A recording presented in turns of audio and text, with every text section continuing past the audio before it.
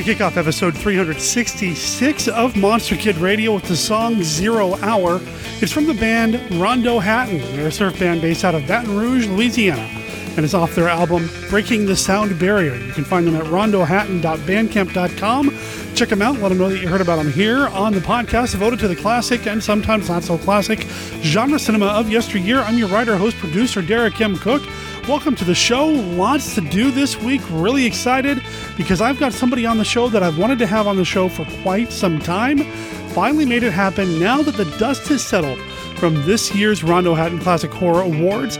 The man behind the awards himself, David Colton, is on the show this week. We're going to talk about the history of the Rondos, why he does the Rondos, what the Rondos mean, what the future of the Rondos hold, and discuss whether or not I need to pay him for the use of the phrase Monster Kid in Monster Kid Radio. It's a really fun conversation. We're going to play the Classic 5 and just had a really good time. He was actually at Monster Palooza and took some time out of his weekend to appear here on the podcast. Now, that's not all we have this week. This week, we also have the very first Vault of Monster Collectibles segment.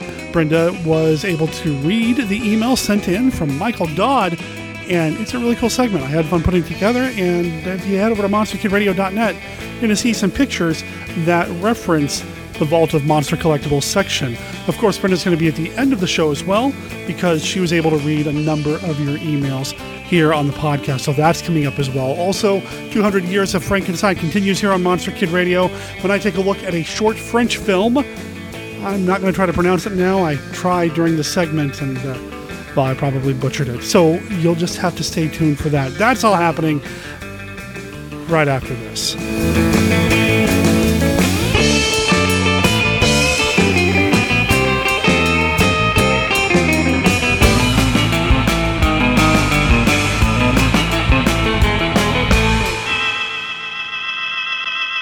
The evil that men do lives after them. Beware.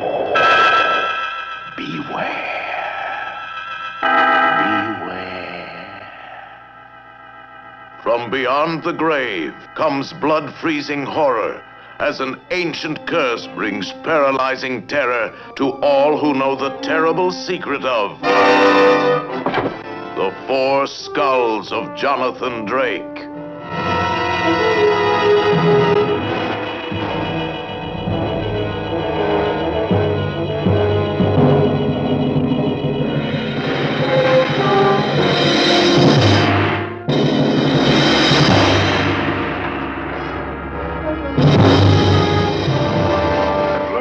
Destroy you, Zurich. With a gun? Jonathan Drake, of all men, should know how futile that would be. Since you know that I'm dead, you know that you can't kill me. Don't wait, Dad! Dad!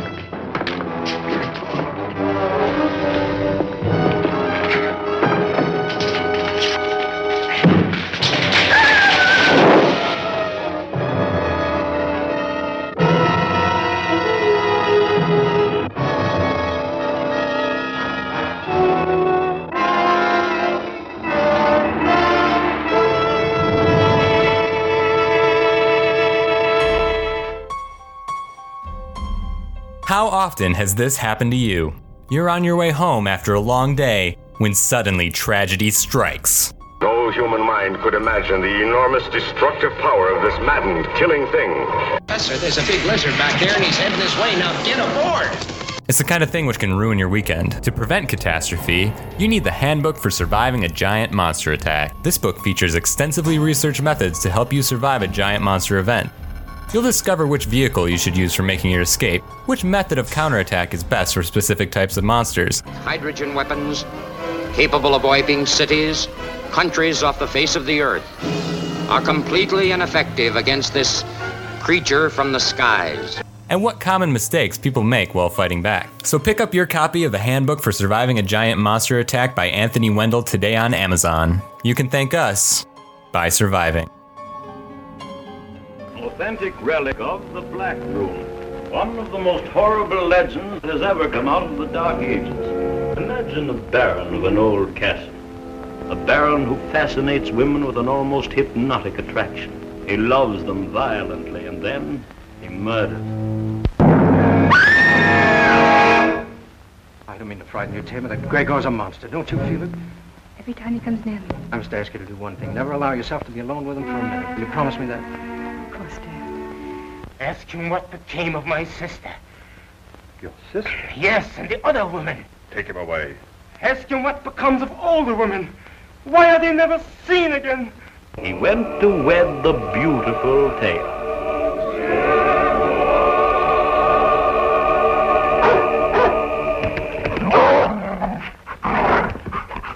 There! It's the man who murdered Colonel Haskell. He escaped and hid in the Black Room.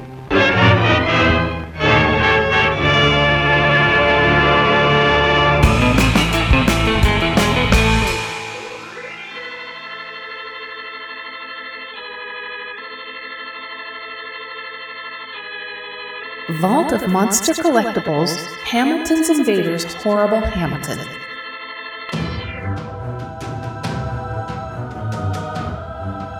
In 1964, Remco produced a line of monster toys inspired by classic 1950s big bug sci-fi movies called Hamilton's Invaders. The toys featured the main monster, Horrible Hamilton, as well as the spooky spider, gruesome beetle, and 3 smaller unnamed bugs. The larger monsters were powered by pull-string motors that sent them scurrying along, or walking in the case of Horrible Hamilton, and emitting a loud, buzzing, roaring sound. The opposing forces consisted of Dwarf Tank, Hornet Helicopter, Mosquito Jeep, Torpedo Tank, and Blue Defenders, UN soldiers in 6 poses. The Dwarf Tank and Jeep move with pull-string motors, while the much larger Torpedo Tank has a battery-powered motor. Horrible is around 11 inches long, and the Spider and Beetle are around 8 inches long, and the Blue Defenders stand about 3 inches tall. Other pieces include the Cave, which came with the Sears playsets and life-size kid pieces, including a helmet in black or silver, a chrome grenade pistol, and a smaller yellow laser pistol.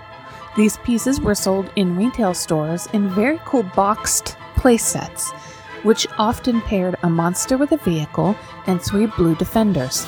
Sears' exclusive Battle of the Monsters playsets were offered in the 1964 and 1965 Wish books in the 12-piece and 17-piece versions.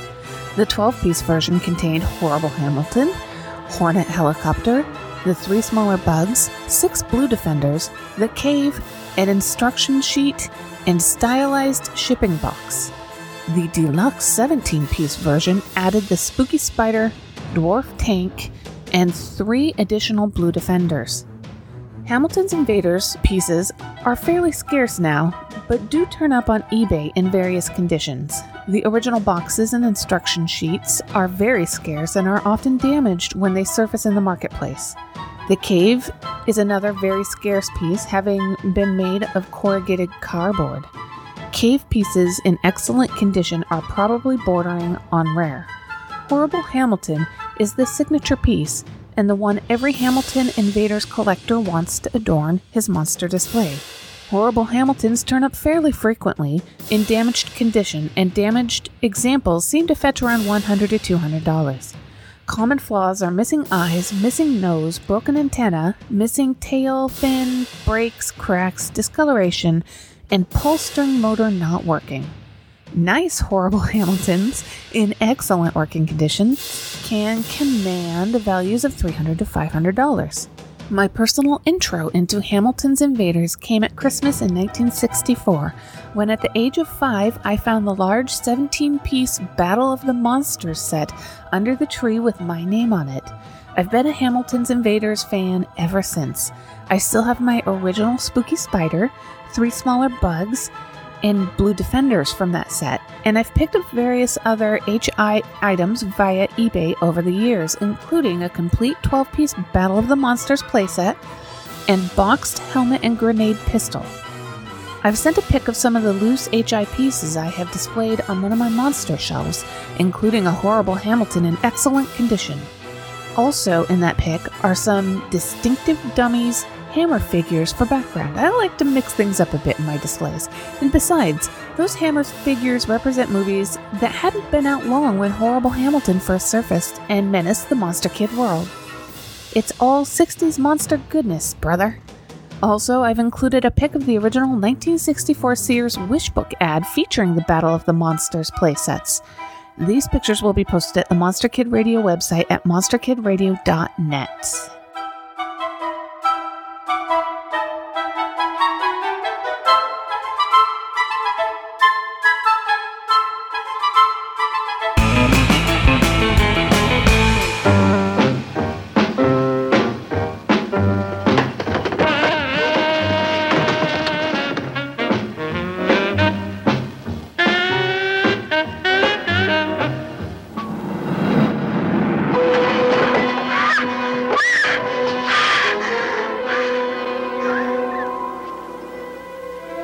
Tiny punctures of the external jugular vein, right side. Any blood? No, that's the strange part. No evidence of bleeding. This medallion, composed of horrors unimaginable, taints the secret heart of Sandra Harrison with the blood of Dracula, and possesses the mad mind of Louise Lewis with dreams of limitless powers. I can release a destructive power in a human being that would make the split atom seem like a blessing. A woman overfull with fantasies of terror, stimulating young girls beyond any reasonable control, piercing the earth's crust to mate black magic with the blood of Dracula.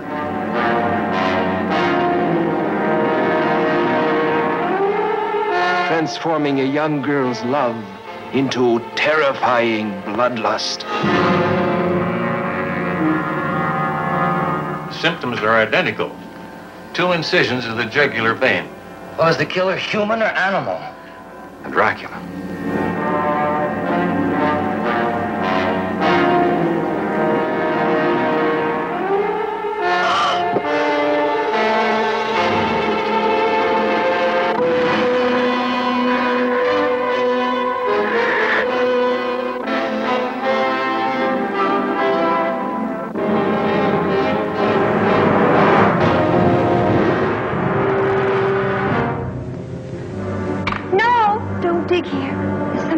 Down there.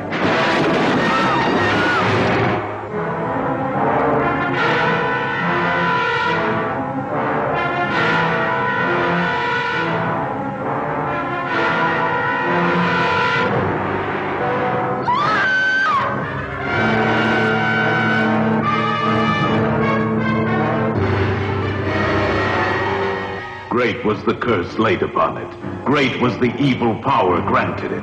Buried for 400 years, it still lives. Stare into these eyes if you dare, for every woman that does becomes a willing slave to the thing that couldn't die. You're not the same girl you were yesterday. Yesterday I was trying to do what was right. I was afraid. But I'm not afraid anymore. And every man becomes a monster. There's another casket buried somewhere on the ranch, Jessica, and Mr. Ash has promised us $5,000 if we can find it. Isn't it enough that 2 men are dead? Do the rest of you want to die, too? Greed had made them unearth a monstrous evil centuries old. Now they, and they alone, had to face the consequences.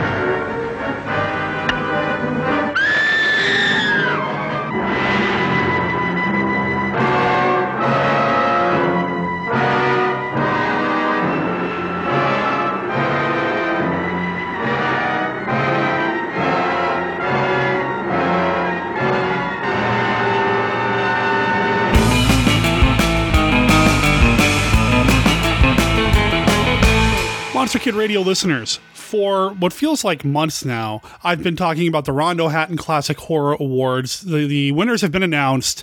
The ballot's amazing, as is always every year. It's an amazing thing. I look forward to it every year. And we have this man to thank, David Colton. Welcome to Monster Kid Radio. Hi, Derek, and hi, everybody. Happy to be here.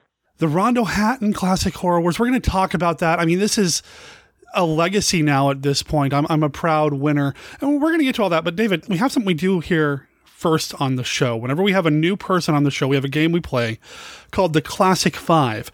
I've got a deck of cards here, all yes or no, this or that style questions about classic monster movies. Okay. I'm going to run you through some questions here and give our audience an opportunity to learn a little bit more about our guests this week on Monster Kid Radio. You ready to play the Classic Five? I sure am. All right, here we go. Card number 1. What prop from a classic monster movie would you like to own?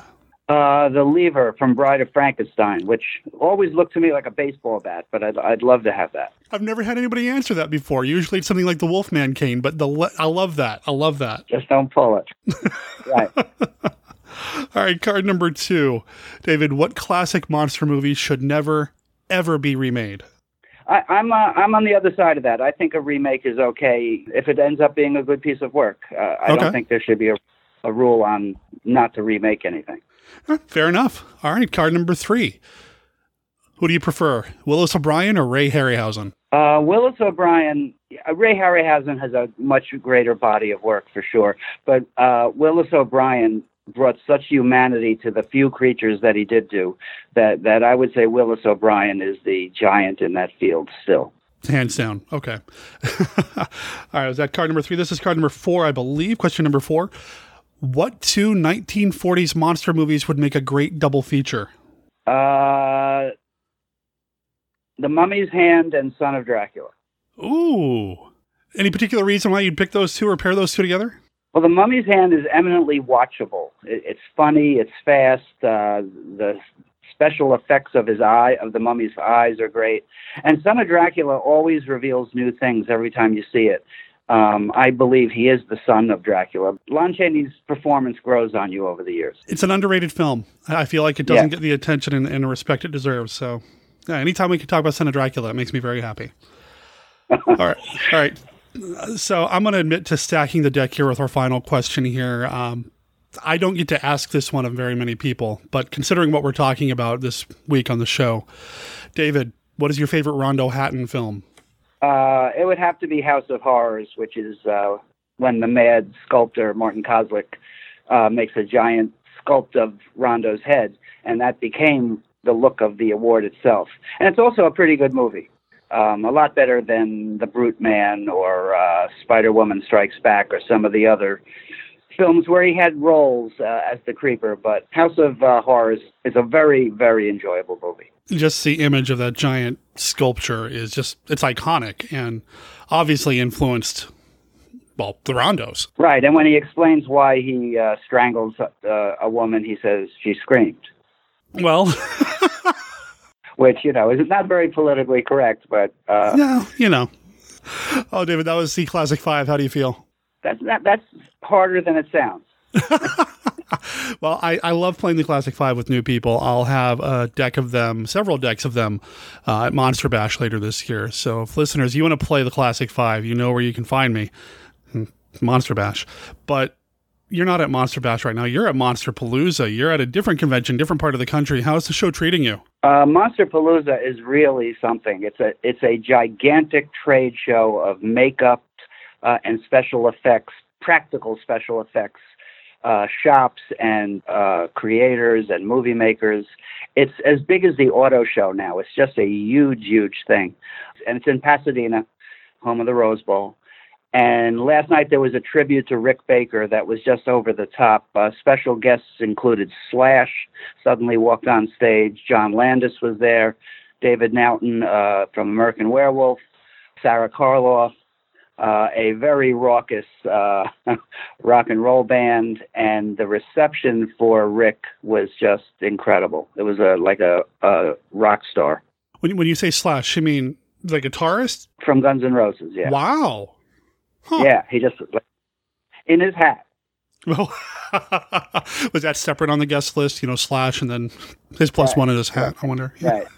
I mean, he didn't play, but he said some words. And the connection between Slash and Rick Baker, I'm not sure, but they obviously seem very, very friendly. And they showed a collage of Rick Baker's work, and it's just amazing. It ranges from Schlock and Octoman to the Cantina scene in Star Wars, Gremlins.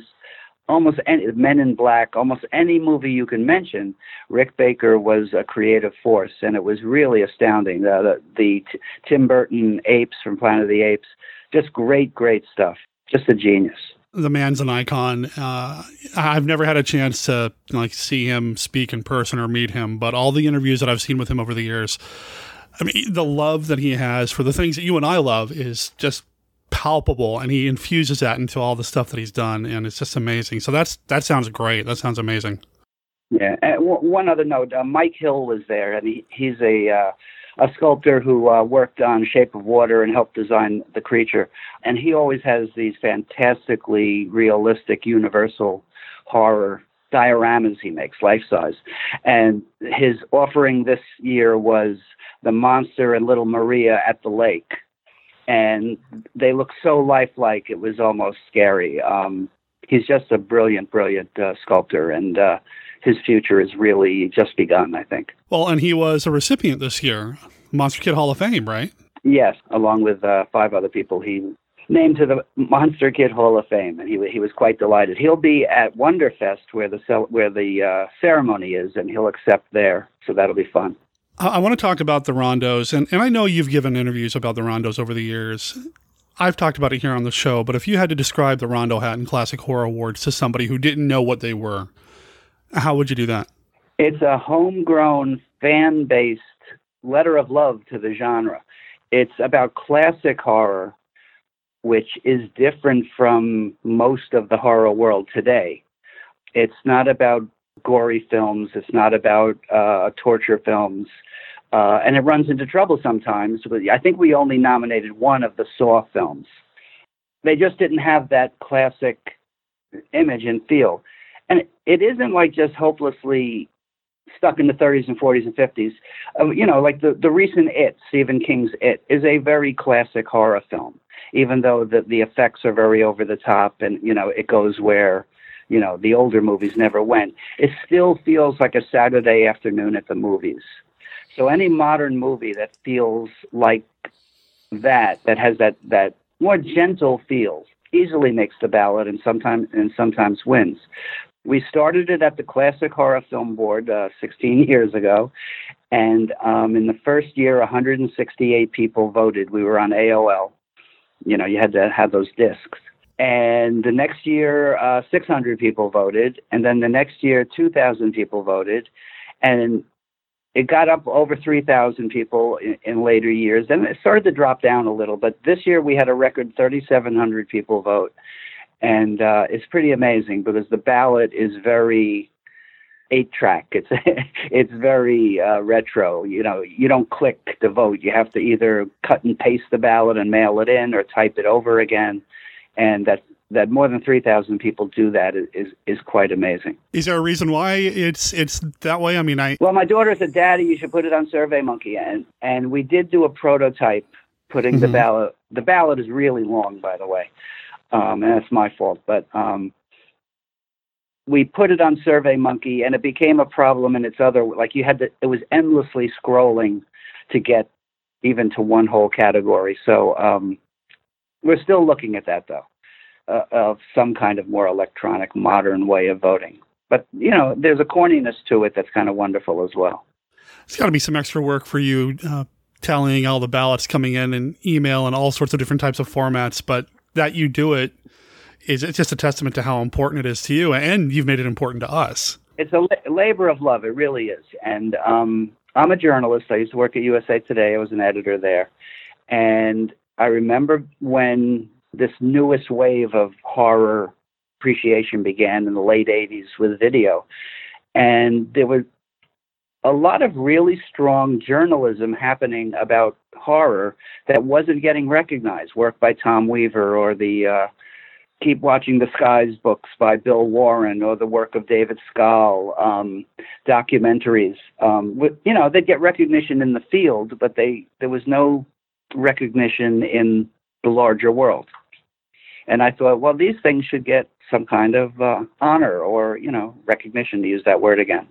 So we began the awards, and it wasn't like, a lot of awards today are like Best Decapitation, You mean there's no Best Decapitation category on the Rondos? No, I mean we like the decapitation as much as anybody, but no, nor is it actor. You know, we don't have best actor, we don't have best actress, we don't even have best director. It's more about the magazines and the books and the independent films and the documentaries than it is about best return of Jason or something.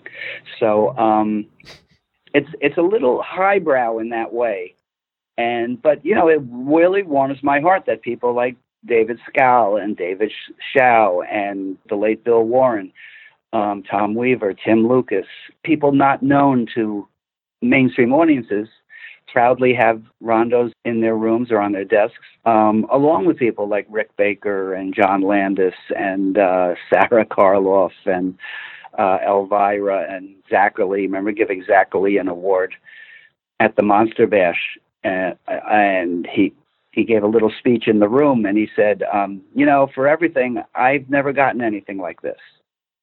And, you know, it makes you think that somebody as important as Zachary, especially for those of us who grew up on the East Coast, that never got an award, is kind of, you know, means something. Yeah. You know, people have cried. We gave Bernie Wrightson an award, you know, 10 years ago, and when he passed away a year or two ago, we gave another award for a tribute to him as Best Live Event, and his son accepted very tearfully. It was very, very emotional. So it's a real thing, you know, like any award, but it seems to be a particularly real thing. You know, I look over at the Rondo that I won a few years ago. It's sitting on my bookshelf in my living room. It's prominently displayed. Anybody who comes into my home can see it. And it was a true honor when I won. And I think I've told this story on the show before, but when I found out that I won, I was in the chat room watching. And it took me like 3 or 4 times to get the words out of my mouth to tell my wife. I couldn't articulate it. And I had a real hard time just pronouncing the word Rondo. So, I mean, it meant something to me too. I mean, it's kind of a big deal. You've created this amazing thing, David. Well, part of it is the sculpture itself. If any of the listeners haven't seen it, if you just Google Rondo Award, it's a sculpt by Kerry Gamble, who did it back in 2002, and he's a comic book artist and illustrator, and he through Superman, X-Men, has done a lot of comic book work. But he was one of the original members of the Classic Horror Film Board, and we were saying we should do an award, and we were kicking around what it should be called. The folks at Midnight Marquee used to put on the FanX conventions, had given out an award called the Laemmles, which was after Carl Laemmle, obviously, of Universal Studios. And they did it for a couple of years and then stopped. So we were kicking around, you know, what if we did an award? Should it be the Borises or the Bellas? And somebody mentioned Rondo, which sounded like the perfect name for an award. And then Kerry sent us a sketch of what it could look like. And it's just a perfect replication of the sculpt from House of Horrors. And there's something perfect about it. I think that's why people lust after it, not in an acquisition, like it'll make me feel important way, but it's just such a cool artifact. And I think you'd agree. I mean, the look of it is just incredible. Oh, it's iconic. It's a wonder. I don't want to call it a collectible, but I mean, it feels like one of the best collectibles out there. It just looks good. It's got some good weight to it, and just Kerry Gamble did an amazing job. Yeah. On the flip side is my wife, who has to paint them every year. and, you know, it's a very homegrown affair. Uh-huh. There are people who run the internet companies, and there are award builders who, you know, and they contacted me, you know, we could reproduce this for you and do it in gold. And, you know, and it's a clay statue, and we paint it, and I screw it into the base, and that's the way it should be. Yep. So, not that it's any of my business, but you guys finance this yourself? Yes. Wow.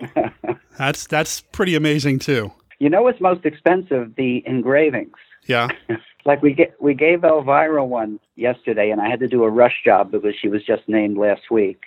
And I'm telling her, should I do Cassandra Peterson or should I do the 5-letter Elvira? And I opted for the 5-letter Elvira because it looked better and it was cheaper. But no, we do finance it ourselves, and it costs a couple $1,000s every year, I guess. That's, you know, But some people buy clothes. Well, very sad, I guess. You know, it's pretty amazing. People buy $100 ties and things like that, and I don't do that. So who's buying $100 tie? That's insane. You know how many how many monster movies I can buy for that kind of money? Come on. Right. Now there was one editor I had who would come in these incredible outfits, and I was like, I could have used that for Rondo. Over the years, it seems like the ballot has evolved. When I first started paying attention to, when I first became aware of them, there was like the favorite or best collectible or toy release, and that has kind of fallen off the ballot. What are some of the changes that you've seen happen over the years with the ballot? Well, the toy category was fun. There were 2 times on the ballot we actually have images, and one is best cover, and the other used to be best toy or collectible. But in an odd way, the hyper-realism of some of the collectibles now has kind of like drained kind of the fun out of that category, because there used to be a lot of whimsy, and I remember there was a doll from Twilight Zone, the Talkie Tina, whatever it was, episode, and that won one year, or there were some really funny things, but just haven't been able to find that combination. In fact, one of the voters from Sideshow, which is, obviously one of the biggest collectible makers, queried me, is there not going to be a collectible category? I keep trying every year, but I just run out of time, and we haven't had it. Other changes, I don't know. I've been struggling with Best International Fan, and it became kind of a flap this year. I was in the chat room, I saw. Yeah. Yeah, we introduced this category, and the first winner was from the former Czech Republic, and the next winner was from Germany, and the next winner was from Japan. I don't remember his name, but he was the Forrest J. Ackerman of Japan, and he died during the awards voting. Wow. Yeah. And the next year was a horror host from Australia, and I remember thinking, I don't view England and Australia as what I was doing, or Canada as what I was doing with this category. I was thinking more foreign speaking or that kind of thing. And very few people vote in that category, like very few. Handful. So the next year we just didn't award one, and we didn't award one again this year. And there were some rightful complaints. Hey, we voted for this. Why isn't it? And it's an absurd comparison. But the Pulitzers sometimes don't give a drama award, or the Nobels sometimes don't give an award in science or something. I think it's within the prerogative of the award folks to say, we just don't feel it this year. And so we're playing with that category, and we'll see what we can do. And then as the world has gotten more social, there's a lot more scrutiny and a lot more, how come this didn't win, or how come this wasn't nominated? And if anything, I would say the most valid criticism of the Rondos is the ballot is so long. It used to be, if it existed, it got nominated because it was such a small world. But now, like best book, it's good. A good 25 books are listed, and I know there are 5 or 6 others that didn't make it that maybe should have. So that's a problem. The flip of that is, some people say, why don't you just do the 5 final nominees for best book, or the 5 nominees for whatever, and make it more, accessible. And to do that, I'm comfortable with trying to list as much as I can and being inclusive. I'm not comfortable with me picking, okay, here are the 5 best books of the books. To do that, I think we'd have to create a bureaucracy of, okay, we'll have a book committee, and they spend all year looking at books, and then we'll have a documentary committee. As you know, who has organized things online, it gets out of hand really quickly, even with everybody having the best intentions. Mm-hmm. And, of course he likes that guy because they're friends or whatever. So I've just opted to try to keep it as broad and inclusive. And it's also a nice fact sheet just to see what's out there for people who, whether they vote or not. That's my favorite part. Yeah, is that it's like a shopping list of everything I missed over the year, potentially. It's just wonderful. Right. So I used to wait till the end of the year, and then in this mad dash, try to find everything. But at the Classic Horror Film Board, we have a whole section about Rondos, and people post about, make sure you don't forget this article or this book or this CD. I've taken to keeping track during the year, so I usually have a big list to work with. And every year I tell myself it's not going to be that long this year. I'm going to cut it back.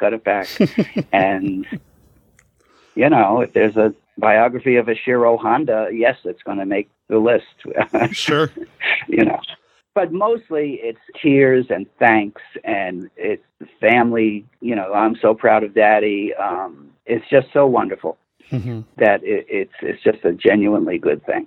Now, I've noticed... If I say so myself. Well, I think it's great. I'm a huge fan of the Rondos. I support the Rondos every year. I mean, yes, I won one, and that's amazing. But, I look forward to the ballot. That more than anything else, because there's just so much great stuff in here. You see all the magazines, all the books. So those are the things I really kind of focus on. And then the articles that I might have missed in some of these magazines. And one of the things that I like here about the ballot is that, like you said, people can go to the message board and post, hey, I'd like to nominate this person or that person or this book or this documentary.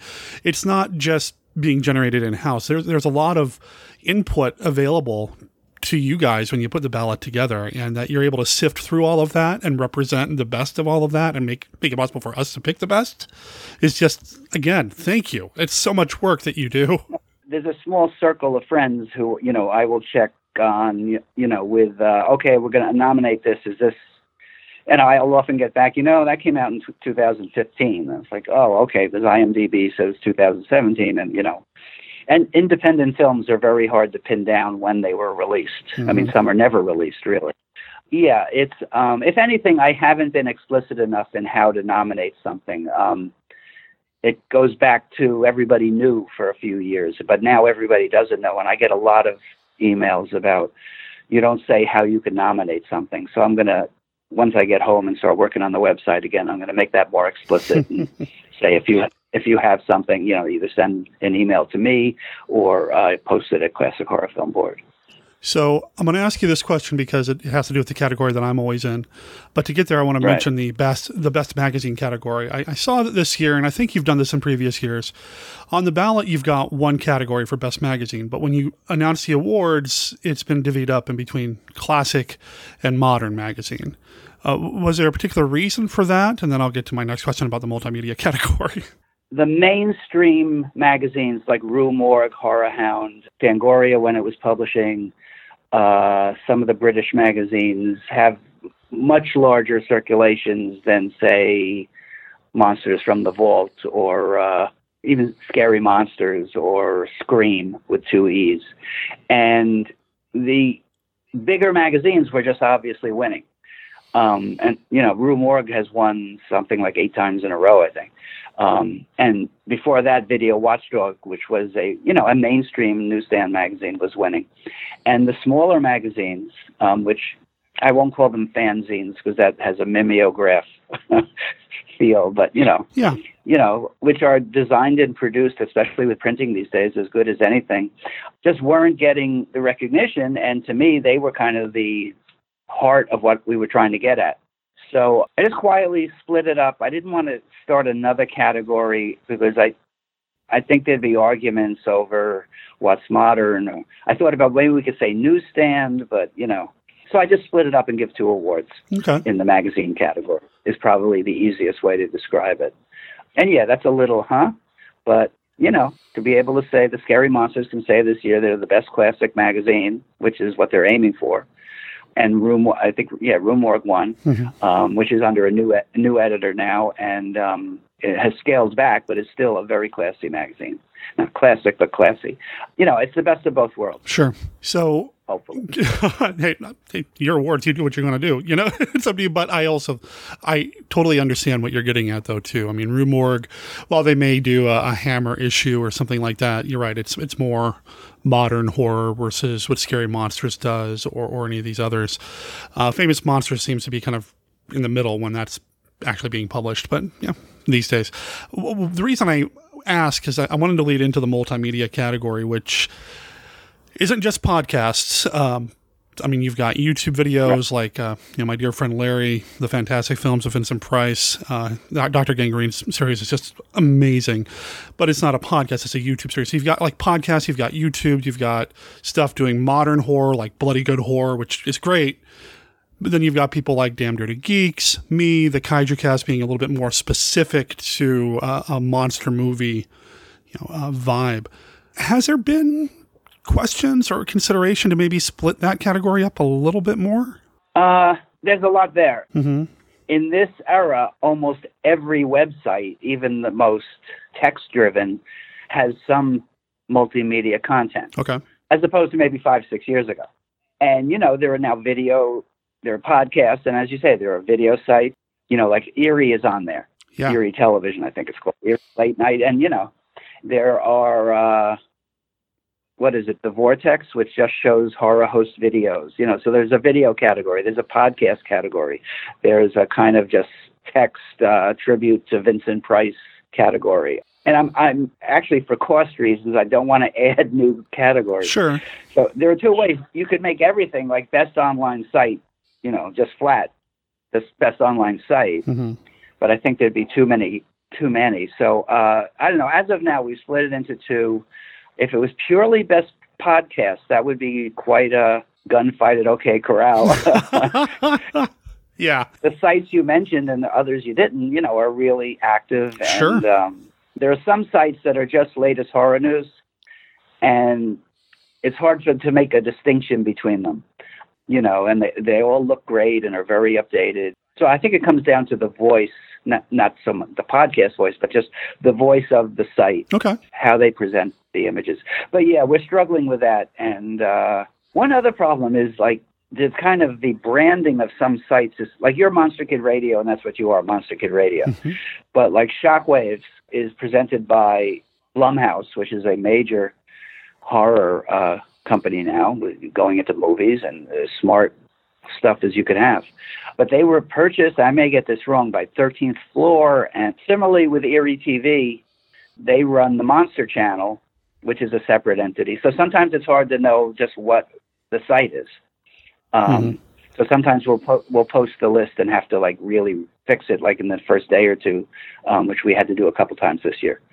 So it's obviously the future of communication, the whole podcast website thing. Mm-hmm. And we'll just have to figure that out. But yes.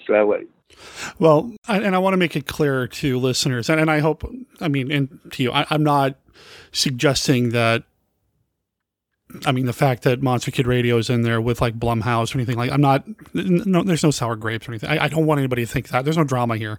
All of these podcasts are, and these websites, these multimedia sites are amazing. I have friends who work at Bloody Good Horror. Damn Dirty Geeks is wonderful. All these shows, 6 Foot Plus is fantastic.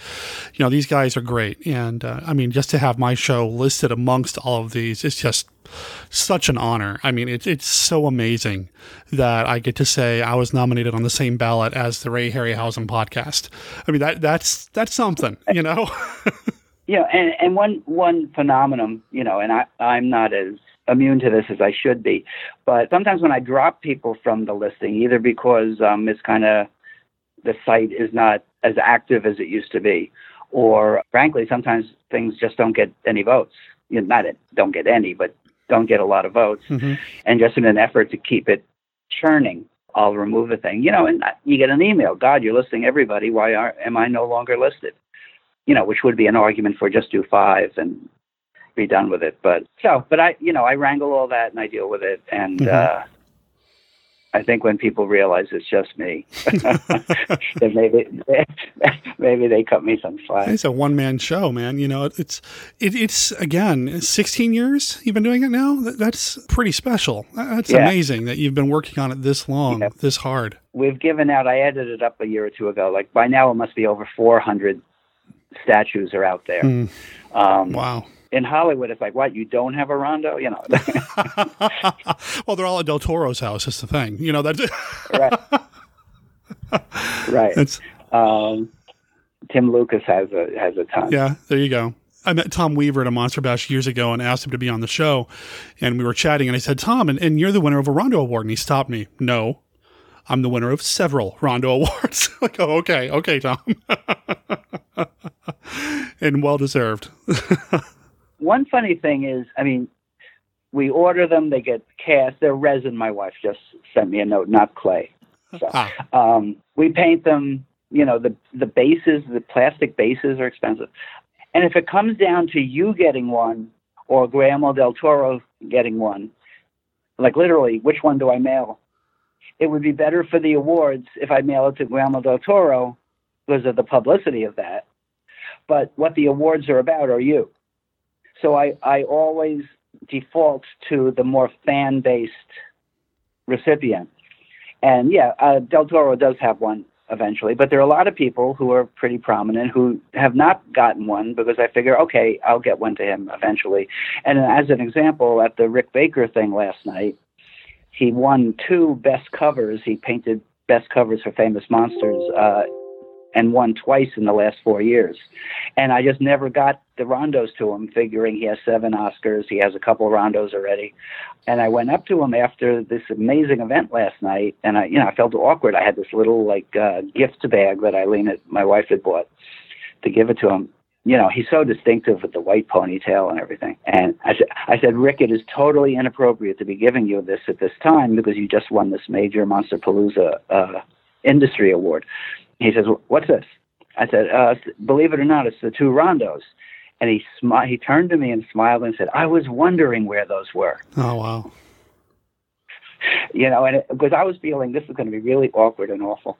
And he made me feel so great. And he took the bag and he gave it to one of his daughters or whatever. And it made me feel, okay, everything works out in the end. And so for those of you out there who have not received your dutifully won rondo yet, it will come. I think that speaks to Rick Baker, though, too. I mean, you're giving him the award, and he turned around and made you feel totally great about the experience. I mean, that's pretty amazing. Yeah. And Rick Baker is in the Hall of Fame with a handful of other people. Why is Riku Browning not in the Hall of Fame, man? That's right. That is true, and it'll happen. I'm not sure why. Yeah. The Hall of Fame is the most. We get a lot of suggestions from voters, and a lot of people say, like, why is Boris Karloff not there, or why is Bela Lugosi not there? And it's Monster Kid Hall of Fame is more the second generation of monster fans. It's kind of the world of fandom, and not so much. So, Christopher Lee's not there. Amazing people are not there. The first recipients were Ackerman and Warren and Zachary and Vampira and I forget who the 2 others were. There's hundreds now in the Hall of Fame, so we'll get to folks, hopefully. The bad thing is when people pass away before, like for years people have said June Foray, the voice actor. Mm-hmm. It would always be, there's a group of us who kick around the names like on the last 2 nights. And we try to make it a mix of horror hosts and, originals and, maybe pure fans. And it was always, maybe next time. There's a lot of people who should be in it. Well, there's only so many awards you can give out a year, right? Right. I mean, literally hundreds of us are out there. I like this format because I'd like to talk about some of the drawbacks. Another drawback of the award, as it has grown, is just diversity. Someone did a survey of this year's nomination or an analysis and found, I forget what the number was, but it was like 94% maybe of the named nominees were men, which we're aware of. That is a problem. And, it's a male-dominated field and all that. That doesn't cut it anymore. So we are working to make that better.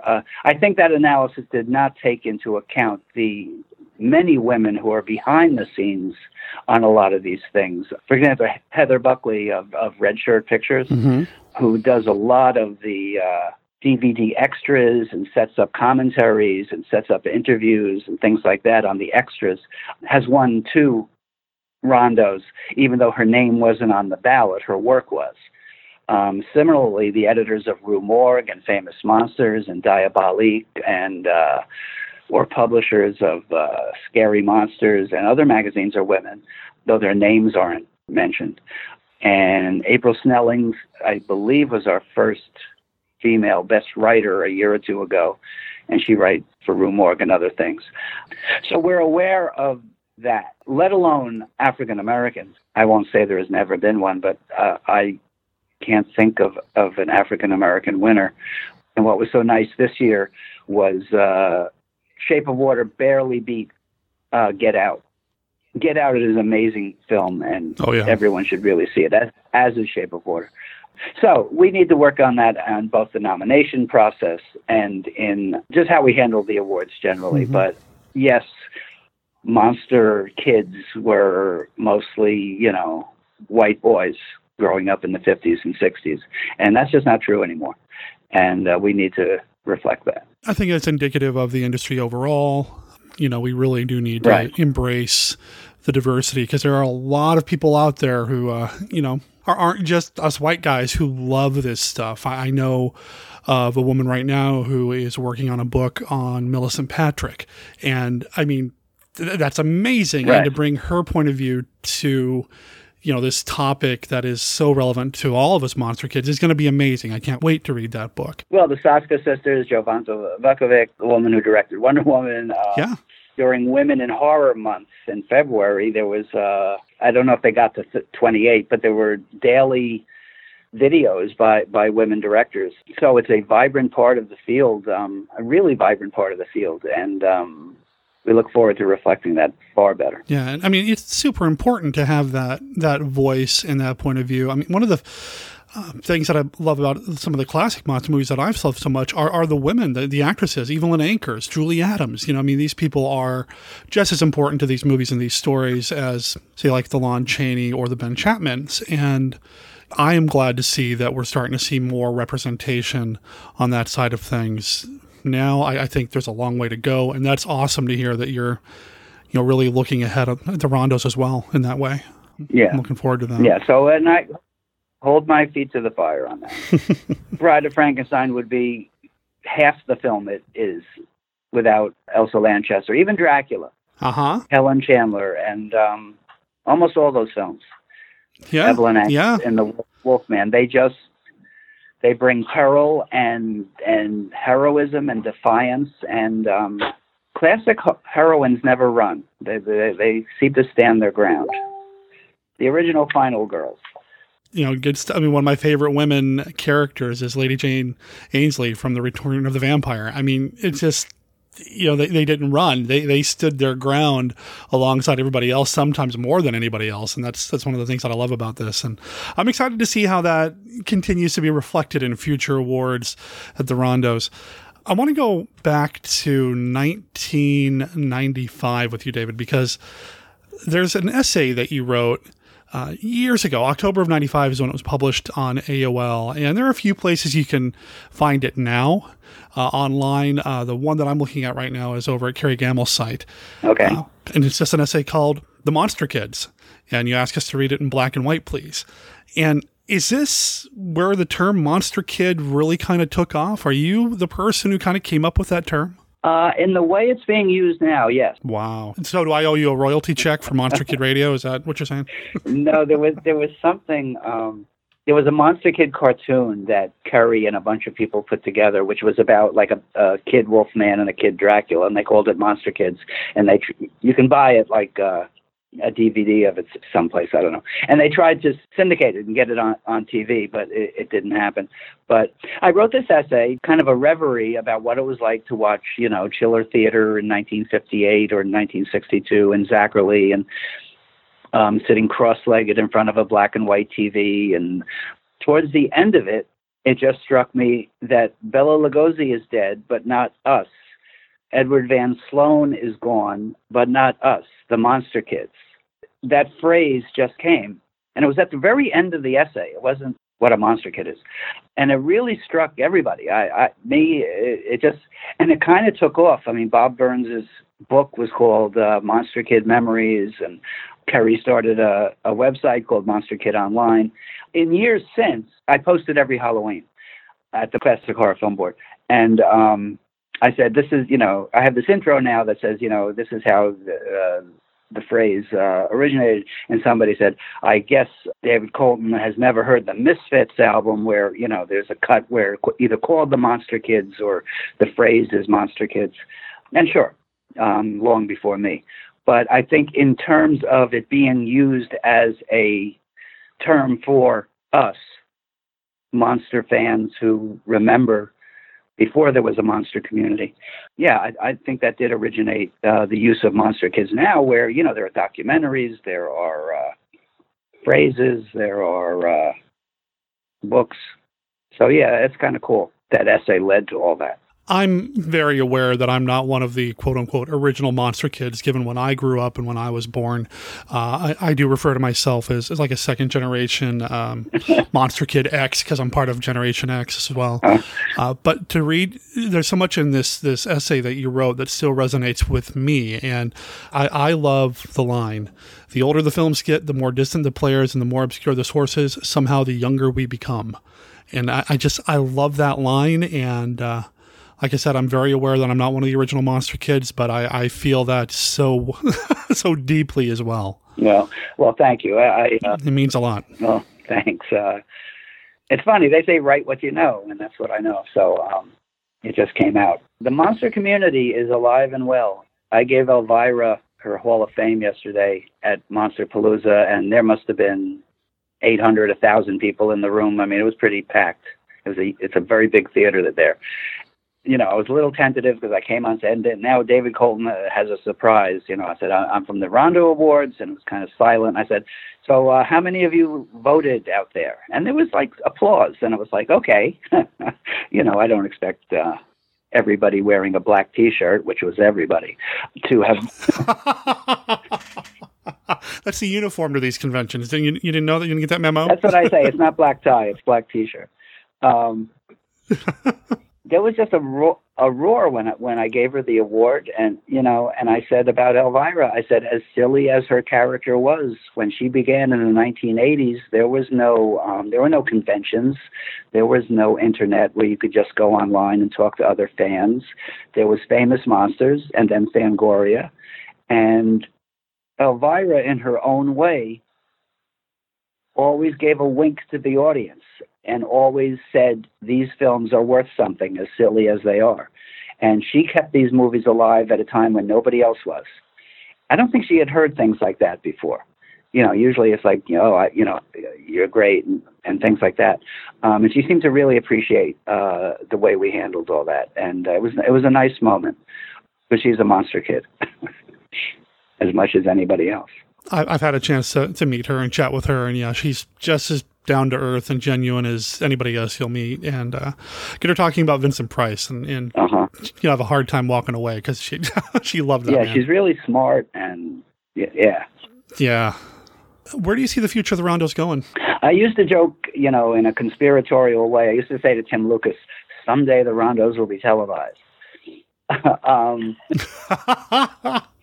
And that hasn't quite happened. You know, a few people have wondered about it, even made inquiries about it.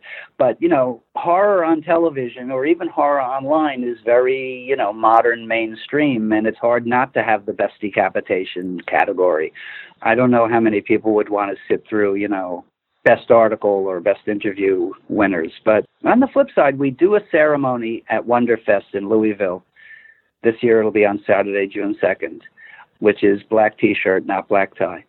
And some winners are there and get up and make speeches, and it's very heartfelt.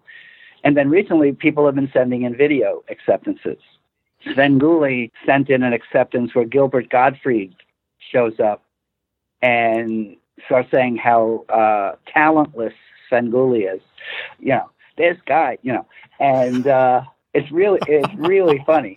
And, you know, we've had videos from Japan and England, and it's really, really nice because they pay somebody to fly to Louisville. We're not going to, you know, we don't pay for them to come or anything, is not really realistic. So in the world of, you know, you can take an iPhone video and just email it, and then I can convert it and play it on the big screen at the ceremony. It's fun. I do have all the videos, and I'm not big on edit. I don't know really how to edit that stuff in a coherent way, but you could put together a pretty what do they call it?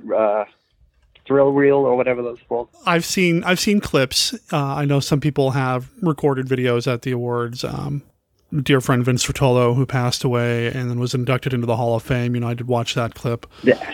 Just because, you know, I'm friends with Nick and Mary and them, and just to see that was long deserved for those guys, because that was pretty awesome. was very emotional. Oh, yeah. And you even went in and, I don't know if it was you who did it, but somebody went in and pulled a clip from a B-Movie Cast episode to play for the room, and that was just a thrill to watch. Right. Well, David, I want to thank you for spending some time with me. You've got a busy convention happening, man. Are you planning on hitting the floor, or are you done with Monsterpalooza? No, I mean, the best days at Monsterpalooza are Friday and Sunday because it's quieter, and Sunday is much more of the cosplay folks. Okay. Some of the get-ups are just amazing. Just amazing. But yesterday I talked to Nell Campbell, who played Little Nell in Rocky Horror Picture Show, and Barry Bostwick, who played Brad of Brad and Janet fame. And then there are a lot of people who are in, Friday the 13th, 22, who, have huge lines. Sarah Karloff is here, and Bela Lugosi Jr. is here, and the Cheney family are here. Basil Gagos' I don't know if they were married, but partner is here. Mike Hill is here. All the companies are here. There's people in makeup everywhere. So it's just that if you can ever get out here, this is the big one in what are we in, April, and there's a Son of Monsterpalooza, which is a bit smaller and more accessible in October. And they're wonderful, as is Wonderfest, which is in Louisville in June, and the Monster Bash in Pittsburgh also later in June, which I'll be at, so I can see you there, Derek. Oh, that'd be great. I'd love to have you come by. Like, I'm going to have a table there this year. I'll be recording there and playing the Classic 5 with people, and it's going to be a lot of fun. One of these years, I'm going to get to Monsterpalooza. I want to go. My friends from the Kaiju Cast are there this weekend as well, and I know they're running around having a blast. I'm watching their posts online and making me infinitely jealous, but then I get to go to Monster Bash in June and they don't. So, I think it evens out. Well, yeah, I mean, it's funny. It's mostly an East Coast and Midwest thing. There are not a lot of conventions on the West Coast. The ones that are more just autograph things where, it's mostly people from sitcoms and things like that. And there are a few horror things. The Pittsburgh area especially seems to be horror heaven. I guess that's because of the Night of the Living Dead, but it's fun. Well, have a good rest of your show. I really appreciate you spending the time with me, and I can't wait to see you again in person at Monster Bash this year. All right, and I thank you for the interest. For any viewers out there, listeners out there, you can find the Rondo Awards at rondoawards.com, singular. It turned out Rondo Awards is a separate award given out by some kind of industrial company or something. Okay. Anyway, I was unable to get Rondo Awards. I had to get Rondo Award. So it's a Rondo Award singular. And you'll see this year's winners, the ballots, past ballots, a lot of what we were talking about. So really happy that you had me on, and I really appreciate it. We've been kind of chasing each other around a little bit too, trying to get you on. So I'm glad it finally happened. I'll make sure there's a link in the show notes over at monsterkidradio.net to rondoaward.com so people can check that out. And I can't wait to see what ends up on the ballot next year. Thanks, Derek, and to all the Monster Kids out there, thank you. rondoaward.com. There's a link in the show notes. There's a link to the Facebook page if you're following Monster Kid Radio on Facebook. It's right there. You can't miss it. And don't just look at this year's ballot and winners. Look at all the previous years as well, because there's some great content. Books, magazines, movies, DVD, commentaries, extras, articles, and back when there were collectibles part of the ballot. I mean, there's some really neat stuff here. Congratulations once again to everybody who won a Rondo Award and everybody who was on the ballot. And I meant it when I told David, I cannot wait to see what is on the ballot next year. Thanks again, David, and I hope you had a good rest of your Monsterpalooza weekend.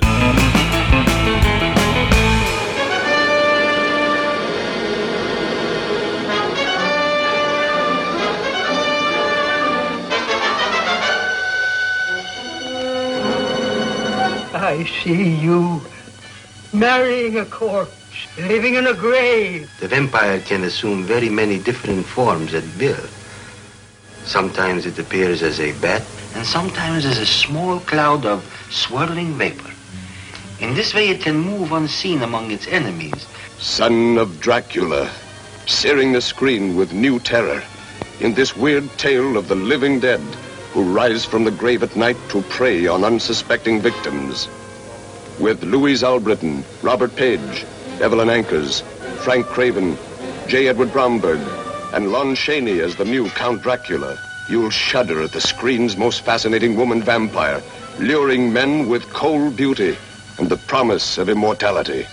Count Alucard is immortal. Through him, I attained immortality.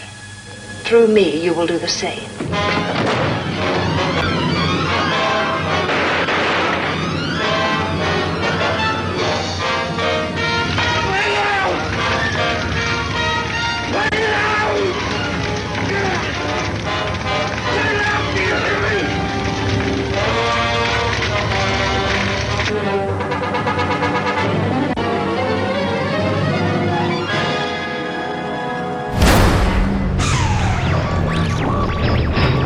The Willamette Radio Workshop. The award-winning Willamette Radio Workshop returns for the 19th Annual UFO Festival in McMinnville, Oregon. 2 live radio shows at the Hotel Oregon in Maddie's room at 3 p.m. Saturday the 19th. Isaac Asimov's Pebble in the Sky and Craig Kenworthy's Herf, the Extra-Dimensional Assassin. Tales of future worlds with a modern edge. You'll laugh, you'll cry, you'll wonder when the mothership arrives. Free admission with food and beverages available. All ages are welcome. Live radio lives at McMiniman's 19th Annual UFO Festival. Don't miss it. Now, Giant Entertainment, Giant Terror, The War of the Gargantuan, and Monster Zero. Do you see anything? From a planet 50 million miles beyond the stars came a strange message. Lend us your Rodan and Godzilla to fight our Monster Zero.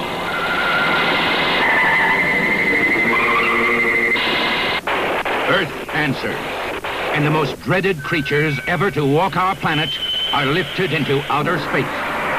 The stage is set for the mightiest battle ever seen by the universe in Monster Zero. All forces on Earth ready to attack. What started out as a call for help from space turns into a nightmare of terror on Earth, Monster Zero. And the War of the Gargantua. It began with a mysterious, wild storm at sea, and before the night was over, the whole world would hear of the terror of the Gargantuans. Where had such a monster come from? What forces created such a devastating destroyer? Who or what could stand up to it?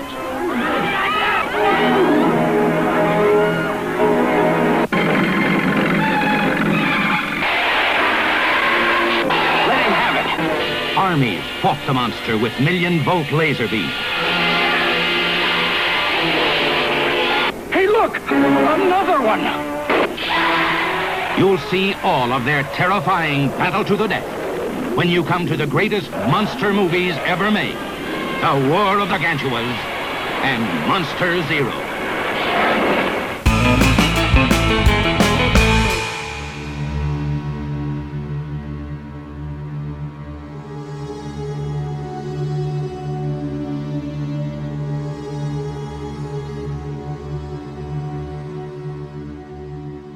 As we go through this 200th year of Frankenstein here on Monster Kid Radio, I've been referencing quite a few books and documentaries, online resources, that sort of thing. One book that I'm finding invaluable, and unfortunately I didn't really quote-unquote get this book when I first bought the book years ago, but now as I read Frankenstein, A Cultural History by Susan Tyler Hitchcock, I'm finding it to be really, really good. It's a fantastic look at Frankenstein in not just cultural history, but pop cultural history. And it's actually this book that made me aware of a short French film called, and forgive me, I don't speak French any more than I speak Spanish, German, or anything else we try to pronounce here on the show. Torticola contre Frankenstein. I screwed that up, didn't I? Torticola contre Frankensburg, which translates to Torticola against Frankensburg. Torticola is a character's name. In fact, that's the name of the monster in this short film, which came out, like I said, in France. It's 1952. Now, when I first read about it in Hitchcock's book, I thought it was a silent film, but no, it's actually a short film. In fact, it might have even been a serial. The version of the movie that I was able to find is pieced together as one long video clip or video file. However, there are chapter starts and stops. There are titles or interstitials between scenes to remind us of what happened last time and what's coming up next. The chapters even have individual names. So I can't help but wonder if maybe this was released as a serial at one point, or if the filmmaker, a director by the name of Paul Paviol, did this on purpose to try to mimic the style of an old serial or pulp film. The version of the film that I was able to track down as well also, I think, included some ads for local businesses, but I'm not really sure. Now, the movie is in French, but I did find a fan sub version of the movie, meaning I found a set of subtitles produced by a fan and synced them up to watch this short film. It runs just barely over half an hour long. Hitchcock's book refers to the monster in this as like a screw-top Frankenstein's monster, and that's not exactly what you see here. It is a Frankenstein's monster. It's a monster put together by Dr. Frankenstein, or in this case, Frankensburg. But when the movie starts, he's already up and about and walking around and speaking even. In fact, the very beginning of this movie has Torticola, the monster, played by, man, I really need to learn some French, Michel Piccoli. I just said it like it was an Italian name. Michael Piccoli. The monster, Torticola, walks around, raises his arms up, and screams a lot. It's actually played for comedy, and you can tell this right from the very beginning. Some of it, I think, is probably lost on me, because this is clearly for a French audience. I want to tell you, though, I really enjoyed watching it. It's a little weird. There are some spots that are like, huh? I don't get it. And there are a few points here and there where the characters are speaking directly to the camera, like acknowledging that the camera's there, acknowledging the audience, speaking directly to the audience. I don't know if this is a thing in French film in the 50s or if it was just done for comedic purposes, but it happens. It doesn't take you out of the story, though, but it does make you painfully aware that you are watching a movie, a construct, as opposed to just getting absorbed in the story, even though it does have chapter breaks. The doctor himself, Dr. Frankensburg, is played by Roger Blin. Perhaps it's pronounced Roger Blin. He looks really good. He acts really well. He's actually my favorite character in this piece, and he's the villain, flat out. The villain. There's no mistaking what he's doing as anything but villainous. He's got an orphan girl named Lorelei who lives with him. He's kind of her guardian, I think. But she's there, and she's the damsel in distress who becomes friend with a cat person. Yeah, we learn at one point that Frankensburg took his rival, somebody he did not like, a fellow scientist type, and swapped the brain of his rival's son with that of a cat. And so this guy is constantly on the ground. He's got a very stylized mustache that probably designed to look like their cat whiskers, just kind of meowing all the time and licking the back of his hand like it's a paw. Okay, so Frankensburg is a mad scientist type, clearly. He's not just the maker of a Frankenstein's or Frankensburg's monster here. He is clearly a mad scientist here.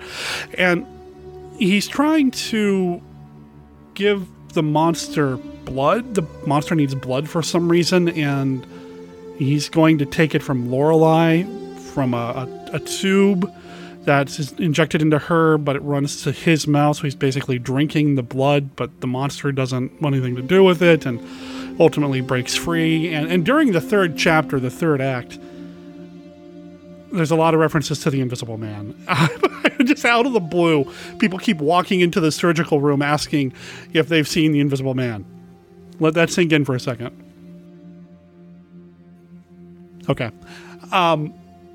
Yeah, I'm not sure where that came from. Now, this movie did come out in 1952, which was 4 years after Abbott and Costello Meet Frankenstein, and that kind of comedic monster rally mold has been set by the boys and the monsters over at Universal. So I can't help but wonder if that influenced a lot of what's happening here. I don't know anything about the filmmakers here.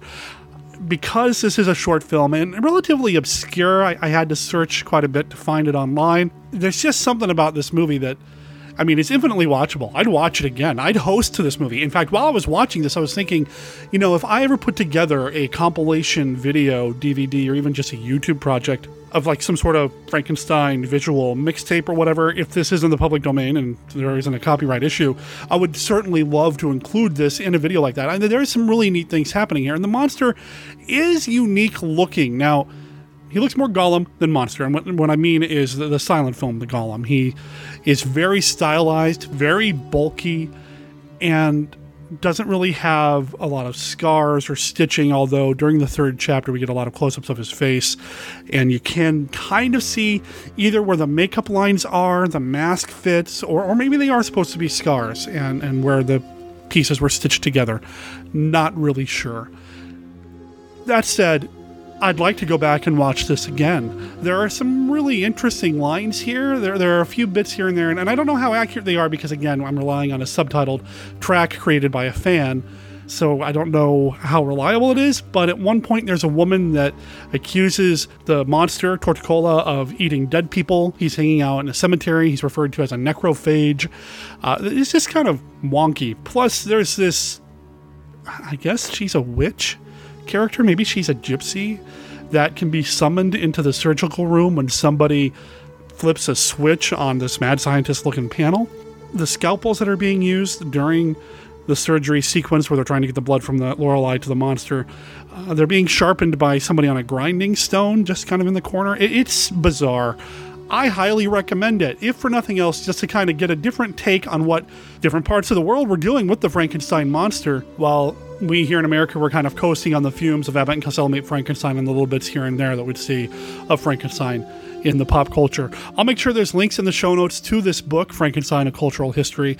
If you follow the link in the show notes and purchase the book that way, we get a small kickback because we're an Amazon affiliate. When I say small, it's probably like 10 cents. I don't really know what it is because I don't sell enough to really see any kind of checks from them. But eventually, you know, maybe we'll have enough to pay for a cup of coffee or a bottle of plasma, which you do see in this movie as well. Oh, and a couple of books by Sigmund Freud turn up. Yeah, it's a bizarre movie, but it is part of the Frankenstein history.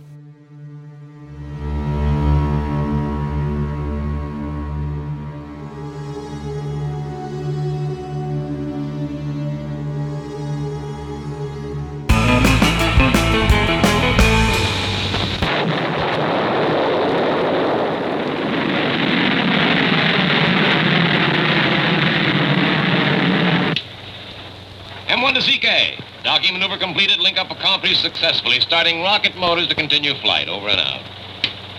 Next step, Mars. 35 million miles away. Mission Mars.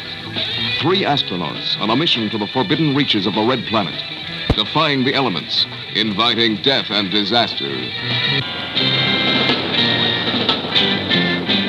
Darren McGavin, who gambled his life on a fantastic mission to a world no other living man had ever seen.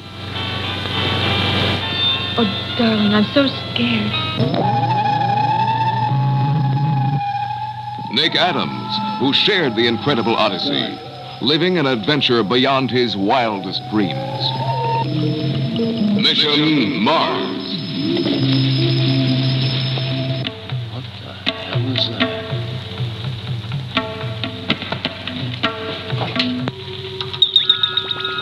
They met their destiny on a planet that time forgot. An adventure that smashes the barriers of man's imagination. Watch out, the ball is opening!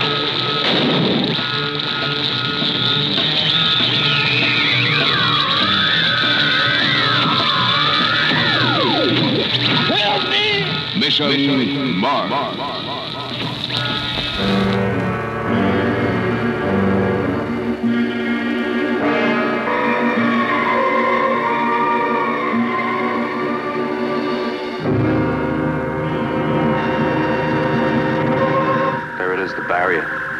All those men in that satellite will die.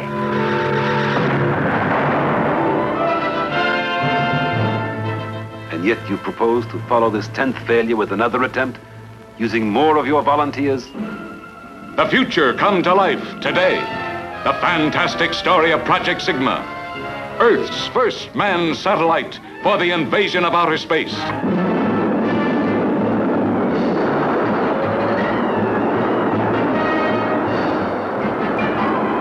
Monstrous space rockets propelled at the speed of light through the solar system and the galaxies, joining in the cosmos to travel to worlds beyond. War of the satellites. From unseen, unknown planets comes a warning of horror that the United Nations cannot ignore. We are obviously in the grip of a force stronger than we can oppose. The invasion of Earth by a race of supermen from outer space, possessing the weird power of duplicating themselves indefinitely. Creatures taking on human form, yet impervious to any destructive force known to man. Look out.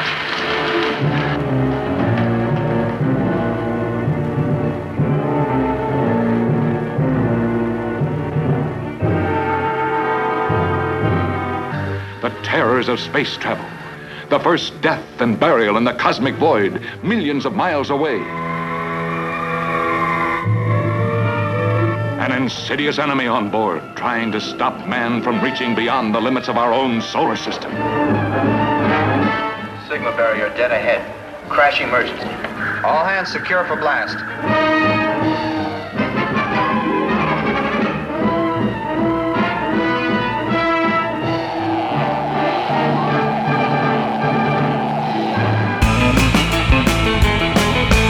Should we just dive in? All right. You want to make a really loud sound? Bah! That actually spooked me. I knew it was coming and it still scared me. Welcome to the email section of the show where I try to sync up the two audio tracks off two different recording devices with a loud sound, and apparently I... Spooked. I'll have to check my chair before I go sit back down in front of my computer. Wasn't that scared? Okay. So I'm on the couch this time. You're in front of the computer. You've got the emails. You should tell them why you're on the couch this time.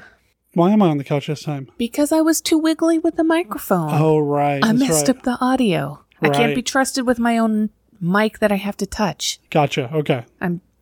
You can't be trusted with a microphone. That's right. Okay. Fair enough. I'm also trying real hard not to be very loud. I know, you're so quiet over there. It's so weird, man. How did we used to do this, or did we just not It was just always difficult. I'm sorry. It's okay. It's all right. I mean, we could Skype each other and you could go to another room. That would be awful. Oh, is the audio quality still questionable? It's not that great, and I like being able to look at you. It's better for the conversation flow. True. Yes. Okay. Speaking of conversation flow. Yes, let's flow into flowing. This. Okay. Hello, Derek and Brenda. Hi. Every time.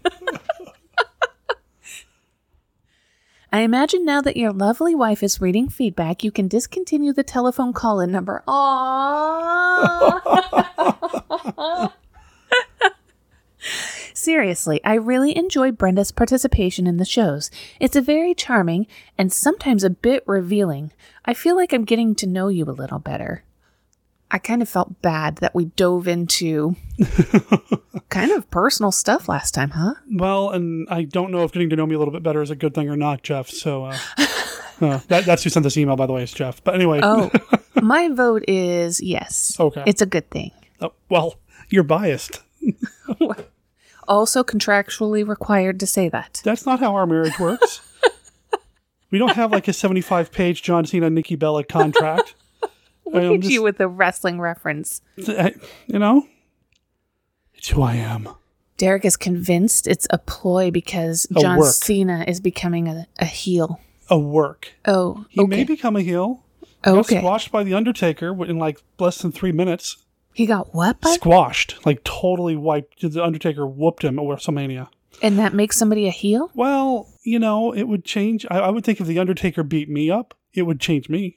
Oh, so he's becoming heelish in response to getting squashed. I don't know what the response is yet, but leading up to it, like he was trying to call out The Undertaker for... This is not the wrestling podcast. If I had all the time in the world, I'd do a wrestling podcast. But I don't, and that's not what we're doing here. Jeff wants to learn more about you. Oh, okay. Jeff, I like professional wrestling. When do you watch it? I don't know when you have the time. Like on breaks and stuff. I don't watch like every single match because there are some people I don't like, but there are some people I do. All right. Anyways. Oh, wow. Great work on recent episodes.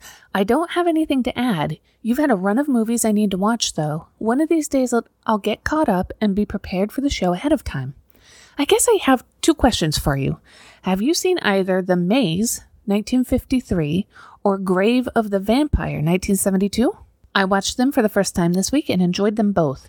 I know there's at least one fan of Grave of the Vampire out there. Alan Trump commented on my Facebook post that he loves that movie. One last thing, I want to, as I'm sure you both do, give huge congratulations to my podcasting partner, Rich Chamberlain, on his upcoming nuptials this Saturday. I've met and spent time with the future Miss Chamberlain, and I'm so happy for both of them. Until next time, Jeff Owens from the Classic Horrors Film Club. Also, Jeff has one more thing to say. Oh. Be sure to put my name on a deck of the Classic 5 cards. All right. So, Okay. Maze or Grave of the Vampire? I think the most important thing is Rich. I was waiting for the end because I'm so excited for him. It's been it's been a lot of change, and he seems to have sailed through it smoothly. He's very, very happy. Oh. He is very happy. This email actually came in a couple weeks back. So they are now married. Oh, yeah. The wedding has happened. There are pictures on his Facebook page. Yes. If you're going to be at Monster Bash, he and Carla will both be there. So I'll get to meet Carla. You'll get to meet Carla if you're at Monster Bash. She seems awesome, and Rich is a gentleman with very fine taste. If any indication, he hangs out with me. I guess what I'm saying, and Jeff too. And Jeff's pretty awesome. Anyway, it's pretty cool. I'm very, very happy for him. Very, very happy. And I'm grateful that something so amazing came into his life. Mm-hmm. Yeah. Yeah. When they picked me up at the airport last year, going to last year's Monster Bash. The minute it came up in the car, just this look of joy washed over him. It was pretty amazing. It was pretty special. He deserves it. Yeah, he does. He's a good guy. He really is. He's a good guy. Grave of the Vampire, I think I've seen it, but I'm not 100% sure. Darn, I'll have to go back and watch it or rewatch it again. But The Maze from 1953, I love. It stars Richard Carlson. It's very Lovecraftian. It is such a cool movie. I think it's out on Blu-ray now or will be coming out on Blu-ray later this year. I've actually been kind of strongly hinting to Brian and Gwen Callahan of the Lovecraft Film Festival that it would play really well there. It's really, really neat. Richard Carlson did not do enough genre work. He doesn't get enough credit for his non-Creature from the Black Lagoon work. He did a handful of genre films, and The Maze is one of my absolute favorites that he did. It is such a good movie. You know, I don't like anything that has super obvious Lovecraftian, monsters in it video-wise, but I love a good modern book with the Elder Gods, and I'm thinking of Peter Klein. Peter Klein? Peter Is it Klein. Peter Klein's? Yeah, I think so. The guy who did like the Ex-Patriots and Ex-Heroes series. He also did The Fold, and then what was the other? 14. 14. I've listened to 14 multiple times. And good book. We met him once. He's such a nice guy. Yep. Yeah. Didn't he offer that I could sit down? Huh? I could sit down at a con. I think he offered me a seat. Oh, did he? That's awesome. Maybe not. I don't. Maybe it sounds like something he'd do. Maybe I've just decided I like his books so much. He would be the kind of guy who'd be like, rest your seat, rest your feet. I follow his blog. He's a super helpful, inspiring guy when it comes to like writing. He's a lot of writing advice. He's done a lot with books and working on screenplays and things like that as well. As far as the Lovecraftian influences on The Maze, it's not overt. It's not like, and at the center of the maze is Cthulhu. It's not like that. You see some tentacles rising up. And then he's like, it's my face. That's my beard. It's got like this family curse thing, which is something Lovecraft would play with every once in a while. This kind of hereditarily, or curse heritage family Well, evil. that would just suck. So it's not like the ability to see through to the, past the veil to Cthulhu Land or Yeah, no, you don't go to Elder Gods. Cthulhu Land in the maze. That doesn't happen. You're saying like somebody somewhere in the genealogical history did something really stupid. Well, and everybody in the bloodline is cursed. Not quite like that either. And there is a monster in it that is kind of rubbery, squishy, squamous, but squamous. Oh, we're talking about Lovecraft. I wanted to use one of his adjectives. But no, it's a really, really good movie. I love The Maze. I would love to see it on the big screen, and I would love to see it in 3D, because it was originally released in 3D. So cool. That means Carlson's been in at least 3 3D films. This one, Creature from the Black Lagoon, and It Came from Outer Space. Huh. Maybe they should have called it 3C. For 3 Carl. No, honey. 3 dimensions. Whether or not we want to keep the voicemail line. Oh, yeah.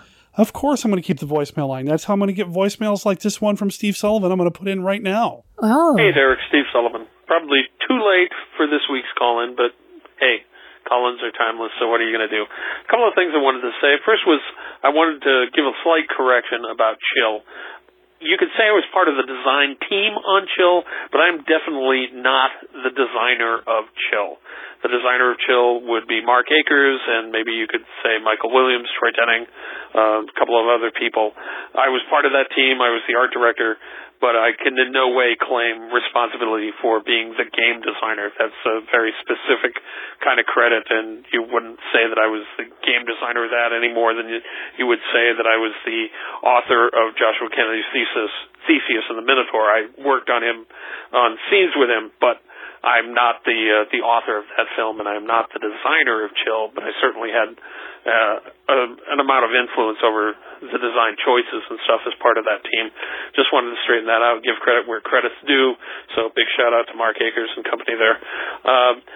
Other than that, Monster Zero you talked about, Sanguli just showed that. It's one of my favorite Godzilla films, and it's the last of the holy trilogy, holy trinity of Godzilla films, being Mothra versus Godzilla, and then Ghidorah the Three-Headed Monster, and then Monster Zero. Those are, in my opinion, probably the best Godzilla movies, aside from the first one of all time. I love those films. They're awesome. Nick Adams is, you rats! You stinking rats! I love that bit. It's just so full of emotion. It's in some ways it's kind of over the top, and in other ways it's perfectly understandable, and I love Nick's performance. I wish he'd done more kaiju movies. I wish he had been around longer than he was. You guys talked a little bit about the dubbing, and if I'm not mistaken, I think the dubbing on that was done by the Titra Titan company that went by those two names, and it's a lot of the people that did Speed Racer, and they were the best at dubbing as far as I'm concerned. They did it well, and when people make fun of dubbing, sometimes they're making fun of stuff those guys did, but I don't think it's warranted. Their dubbing was terrific, and it's terrific on Monster Zero, it's terrific on Ghidorah, it's terrific on Mothra versus Godzilla. They really were the best at it. So hats off to them, too. Anyway, that's about all I got. I'm sure there's more we could go into, but we'll save that for the next time on the show. So, talk to you soon. Bye. Steve Sullivan, signing off. Thanks for the correction, Steve. I know that you weren't the only guy who worked on Chill. It's just you're the only guy that I know in real life who worked on Chill. You're the only one that matters. So, yeah, as far as I'm concerned, you're like the big Chill kahuna. Chill being the awesome role-playing game from, was it late 80s, early 90s? Was it mid-80s? I'd have to double-check. If I get it wrong, I'm sure Steve will call in and let me know. I'm glad you like the kaiju episodes, man. I love doing those kaiju films. I love having Anthony on to talk about the giant monsters. I wish we had more time to do more giant monster talk. And Nick Adams is awesome. He is somebody who should have done, that I wish had done more genre work, and he had lived longer, that he hadn't taken his own life. And he left us some great films, and I really enjoy watching him. And one of these days I'll do some more Nick Adams movies on the show. He was in a Lovecraft film. He was in Die Monster Die, to bring it back to Lovecraft. But I think this might be the last Lovecraft reference in feedback. Okay. So you have to let me get through the first 2 lines of this. Okay. It says, "Hi, Derek. Pause to give Derek a chance to say hi." Hi! Why didn't you put that on the first one? That's how it was written. That's how it came in from somebody. I didn't put that in there. Got it. John Murray. John, you can say my last name. There are hundreds of us, Murray. Yes. I need that. I need that prompted reminder. As evidenced by the beginning of this. Hi, Derek. Hi. I am a few podcasts, a couple hundred, behind. I just finished listening to episode 360 with your guest, Joe Sherlock, and the Four Skulls of Jonathan Drake. I know I've seen this as a child on Dr. Shock in Philadelphia, but I didn't remember anything other than the floating skulls. After listening to the podcast, I went on YouTube and found Four Skulls and watched it. Wow! I did not put that direction in either. He left that in the email. Amazing. I need this. Wow. What an awesome film. Not as loud. Thanks for the show on this movie. You made this monster kid very happy. See you at Monster Bash. Please stop advertising. I don't want it to get crowded.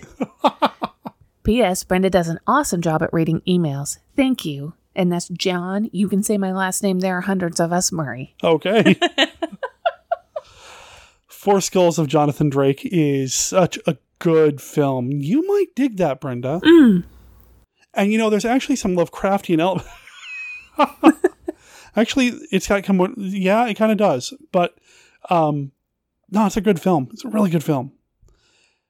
I don't know about whether or not I'm making more people want to go to Monster Bash. Well, I mean, I hope a lot of people go. Right, I think you are. It's the right audience for it, anyways. I guess there was that guy last year who had his two kids with him, who said something to me about how he heard about Monster Bash through me, and that was it. I wish I had taken that opportunity to talk to him more. If you're out there and you're listening, and I think you probably know who you are, I would love to talk to you some more. If you're going to be at this year's Monster Bash, I'd love to chat you up, man. It'd be a lot of fun. And I'd love to see him too. John, there are thousands of us. Hundreds, honey. Hundreds. Hundreds. Don't over-exaggerate. There are thousands of Johns in the world. Come on now. It's John Murray. Ah. I mean, possibly there's thousands as well. Yeah. But it's going to be cool to see him. I am so looking forward to meeting more people and putting more faces to the people that I assume hear my voice every week. It'd be awesome. I'm really looking forward to it. And I'd love to play the Classic 5 with every one of you, if there's time. Right? Weren't you just saying you looked at the schedule and there's so much time you're worried about your table being empty? As of this recording, the first 2 days of Monster Bash have been announced. The schedule is there. There are movies running till like 4 a.m. Man, I'm not going to be able to pull that off. You got to be able to. Yeah, I got to perform, man. Perform? Yeah, that's what I do. What? I don't know. I have to function. Yes, there we go. That makes more sense. It's going to be awesome. There's going to be some awesome Q&As with people, some films that I'm sure a lot of people are going to want to see. I think during most of the movies, I can hang out at the table, no problem.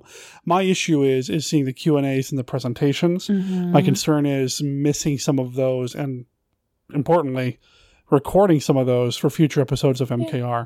Frank Dellostrito's talk is going to be fantastic, and I need to get a hold of Gregory Mank because I would love to get his recording or his presentation recorded for the show and presented on the show as well.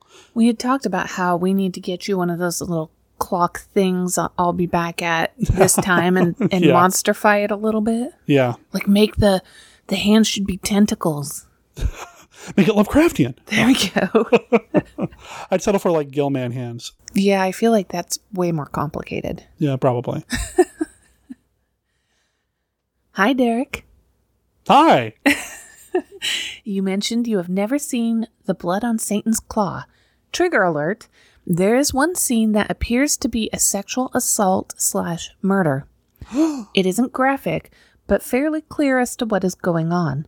I learned to love this movie when it was shown on commercial TV where this scene was heavily edited. If the full version had cut about 5 seconds off of it, it would have been fine. The director, Pierce Haggard, says that he wishes he would have done this part of the movie differently. Also, he wishes he showed less of the monster, which is objectively ridiculous looking. Spoiler alert, it looks like a reject from the Banana Splits. What I love about the movie is that it feels like the characters are genuinely living in that world. Clothes get muddy, and there's an overall eerie atmosphere and an excellent soundtrack. Good actors mostly, all with great faces. Regards, Jerry. Yeah, I don't know why I've never seen this one. I don't know why I haven't watched it. It's got a great title. It does, and it sounds like it was publicly available. Yeah. I mean, it's out there. I mean, it's on DVD and Blu-ray, I'm sure. I just never got around to it, and I don't know why. Here's another thing that I haven't seen that also has that kind of folkish horror kind of thing. I've also never seen The Wicker Man, which in my mind, for whatever reason, I kind of lump The Wicker Man and Blood on Satan's Claw together. Probably I shouldn't, because I haven't seen the movies and I could be way off in doing so. But yeah, I just don't know why. I've never gotten around to them. Sounds like I probably should. Well, if Jerry likes it. He's obviously a man of good taste as well. Derek, oops, I don't know why I made that sound like a question. Derek, I just wanted to let you know that I recently discovered MKR and I'm loving it. I have binge listened to the last 40 episodes or so and I'm hooked. You always have guests that bring interesting discussion to the films you cover, and it's always fun listening to Brenda's point of view concerning all things monster. I'm also a fan of surf rock and I enjoy the songs you feature each week. I think you mentioned once that for some reason surf rock and horror films seem to go together. I have also thought that. For me, I think the connection is the theme song from the Munsters TV show, especially the slightly revised theme that was used on the later Pat Priest episodes. I really enjoy, if you can't tell, Derek is nodding thoughtfully. I am nodding thoughtfully. I know. This is a thoughtful nod. I really enjoy the classic 5 questions. It's a great way to break the ice with your guests. I'm also a fan of The Black Room, starring Boris Karloff. Yes. That is one of the first horror films I saw as a 7-year-old in 1972 on our local Shock Theater channel in Central North Carolina, WGHP Channel 8 in High Point. I'm still working my way through your MKR podcasts, so forgive me if you've already done this, but have you considered discussing any Mexican horror films from the early 60s? I have several on DVD, and one aspect I like about them is how some of them mimic the look of old Universal horror films. I have found that on some level, I always enjoy a black and white film with lots of fog, spider webs, crypts, bats, and especially monsters who aren't afraid of a little screen time. The World of Vampires, 1961, and The Curse of the Crying Woman, also 1961, are 2 films that come to mind as fun, atmospheric Mexican horror films. I wish I could attend Monster Bash this year. It would be a pleasure to meet you. I won't make it this year, but I may have to finally attend the 2019 convention. I've put it off for too long. Your enthusiasm for classic horror films is contagious, and I hope your podcast continues for years to come. Steve B. from Durham, North Carolina. Awesome. Yeah. Mexican monster movies. Outside of what we've done for Lucha de Mayo. Yes, I got good it right. job. Yes. Outside of what we've done for Lucha de Mayo, I have not covered any of them yet. I don't think so anyway. I'd have to go back and double check, but I'm pretty sure it's a hole that we definitely need to fill. Yes. Well, I like what I've seen. I've not seen very many. The aforementioned Rich Chamberlain and I at one point talked about covering, I think, The Vampire. Is there a movie just called The Vampire from there? I'd have to double check. But then he and I just kind of got busy and it never happened. I'd like to do more. I'd love to talk about the Brainiac. Brainiac is just so weird and twisted and great and cool because they bring their own take to them. It's its own monster. It's not the Mexican version of Frankenstein, the Mexican version of Dracula. It's its own unique creation. And of course, the movie Ship of Monsters is just kind of bug nuts crazy. And it's got, well, singing cowboys and a ship full of monsters. So singing cowboys. Yeah. And a ship, not a chip full of monsters. Yes. Monster Bash 2019, I can tell you that Joshua Kennedy is going to be premiering his film House of the Gorgon there. From what I understand, it's a done deal, which will be awesome. And will you be going? I'd love to. Okay. I'd love to. Yeah, I hope Steve B can make it. Yep, it would be amazing. I'd love to meet you, man. It's really interesting how this little Monster Bash is such a... kind of pulls together everybody in your world into one place. Which is amazing. Yeah. It is so cool. I was talking with David Colton earlier in this episode, and he had called in, or I had called him at Monsterpalooza, which realistically, not that I want to not go to Monster Bash, but would probably be an easier event for us to get to because it's in Burbank. Doesn't involve crossing time zones. So it'd be a lot easier for us to get to. But he made the comment that it seems like West Coast, Monsterpalooza, East Coast, Monster Bash. Not a heck of a lot of that kind of thing in between. Yeah, there's Horror Hound and some of Wasteland and all these other events, Right. but to have the solid classic horror representation, Monsterpalooza was thick with it. And of course, Monster Bash, that's all it is. So, yeah, I don't know why that is, especially since there are so many horror hosts from the middle of the country. You know that woman I work with? Yeah. She goes to Monsterpalooza, I'm pretty sure. Oh, okay. Yeah.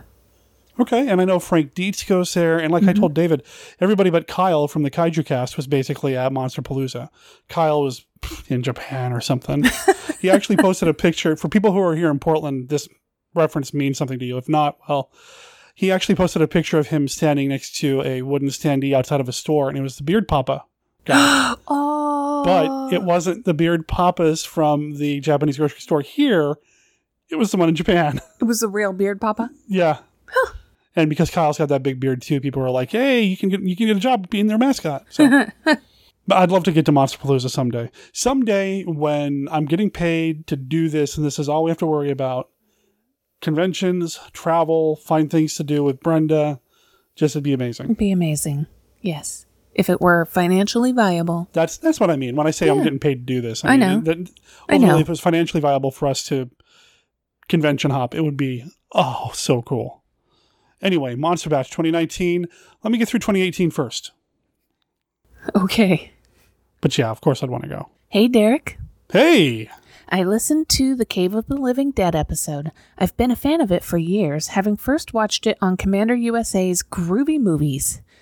The late, great Commander USA introduced me to a lot of obscure horror movies, including this one. I loved the jazzy opening song, and the vampire scenes I always found to be very creepy. I do agree that the spy genre influenced what would normally just be a normal police detective character. His introduction, sitting at the bar, checking out some random woman's legs, is the perfect way to show the audience everything you need to know about him. Great discussion, and glad both you and Steven liked the movie. I voted for MKR for the Rondo Awards. Hopefully you'll get another one next year. To increase your chances of winning, just randomly throw out Twilight Zone references. Like in the middle of a discussion of Horror of Dracula, out of nowhere, just yell out, "It's a cookbook!" Brenda does a great job reading the emails. She has a very soothing radio voice. She reminds me of Stevie Wayne in John Carpenter's The Fog. Yeah? It's the Adrienne Barbeau character from The Fog, which I don't know if you've ever seen. It's a really good 80s ghost story from John Carpenter. So it's solid 80s John Carpenter. It's a good flick. I think I might have it on DVD around here somewhere. The snippet of dialogue there is actually from the film, her doing a radio DJ thing. You want to try reading it? Sure. Okay. Ahoy, mateys. This is KAB Antonio Bay. Stevie Wayne here, beaming a signal across the sea. For the men in the seagrass, 15 miles out tonight, a warm hello. And keep a watch out for that fog bank heading in from the east. Cool. Anyway, they should have put you in the Fog remake instead of the people that they did. There was a Fog remake? There was a Fog remake. Oh. Because pretty much every single pre-1990 John Carpenter film has been remade. Oh. Almost. Have any of them done well? I guess Rob Zombie's Halloween did okay. I guess. Okay. I don't know. I never saw it. Anyway, keep up the good work, Derek. And as Commander USA always said, keep your nose in the wind and your tail to yourself. See ya, Pilgrim. Scott Pliskin. Did you ever watch Commander USA? No. I knew who he was, but I think when he was on, I was watching other things, so I never really watched him while he was on. Well, how old were you? For Commander USA? Yeah. I was I was the right age for it. I don't know why I skipped it. I don't know. But what age would that be? 80s. Early 90s. 80s probably. I remember watching USA. I used to watch USA's Up All Night or Saturday Night Frightmare or whatever they called it. That's how I discovered the movie Neon Maniacs, which I was in love with and obsessed with for years. I was through one of those things. It was before Rhonda Shear and Gilbert Gottfried hosted that show. But yeah, I mean, I know he was kind of a big deal for a lot of people, and he did just recently pass away, which kind of sucks. Wait, so did you have 2 TVs in your home? I never watched that much TV growing up. We had one TV. It was a great big Zenith inside of a boxed-in frame. Mm-hmm. The big, it's like a piece of furniture. Yes, with the dials, and we all watched it together. So there wasn't a lot of extra time for me to be watching. Although somehow I always watched Unico and the Island of Magic and loved it. There you go. So your housing situation and my housing situation growing up, very different.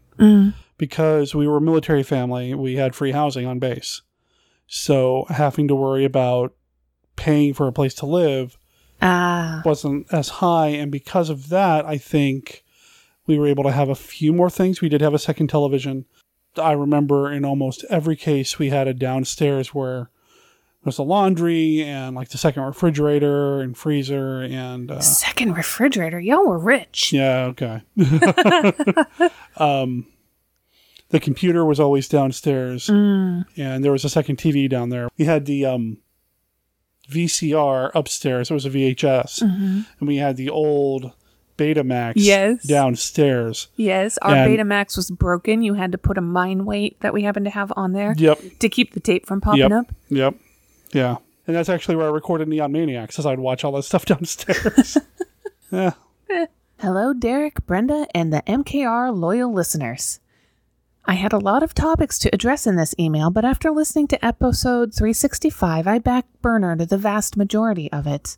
I will quickly say that I appreciate the book suggestions, which has led me to several new pickups. The latest was The Handbook for Surviving a Giant Monster Attack by Anthony Wendell. Right on. Now, on to episode 365. Well, I know that you and Stephen Turek were talking about this year's Rally Awards, specifically 1954, and how it will be hard because of the Godzilla and The Creature from the Black Lagoon both being the top movies from that year. I am willing to bet a number of listeners might vote for them. The best film of 1954 is actually Them. But that seems to be a discussion for another day. I say that because I wanted to talk about the end of the episode. While some people might have felt the discussion was off topic, I mean, it was more personal than monster related, I think it was the right move leaving it in the show. Besides giving Brenda an extended segment on the show, which is always a plus, it shows the love and support that goes into making the show. As a podcaster who is not making a living doing this, the frustration can be crushing. I know this all too well. No matter if you love your day job, if you have to stifle your creative side to keep the lights on and food on the table, it can lead to anger, self-doubt, depression, etc. And while I always say get over yourself because others have it worse, internal struggle can be consuming. This hobby that we take such pride in can help us through tough times, but sometimes we want more. I can honestly say the conversation on episode 365 was my favorite part of a great episode. Maybe because it was so real and unscripted. Maybe because I still believe in the idea that marriage is a partnership that takes work. Maybe because you can hear the love in Brenda's voice that not just a wife has for a husband, but that best friends have for one another. Whatever it may be, it spoke to me in more than words. So thank you for sharing that with us, even if not everyone shares that opinion. That's really nice to hear, actually. I was really worried. I don't know why, but maybe 2 days later, it started really haunting me that maybe we went like way too far off track. Is there anything else there in the email? There is. Okay. I don't want to be a downer. I just wanted to say that while Monster Bash is not in the cards for me this year, I will be interested in getting a copy of the Classic 5 card set.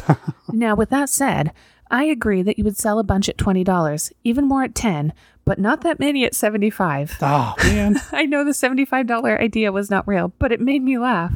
Anyways, thank you for all you do and talk to you soon. But until then, keep watching the skies. Jason Giaconetti from the Bots, Bugs, and Babes podcast. His is the promo that I told you about. Mm-hmm. Do you like big bugs and you cannot lie? I'll actually play that here in a second. That's just because it's amazing. so awesome. Yeah.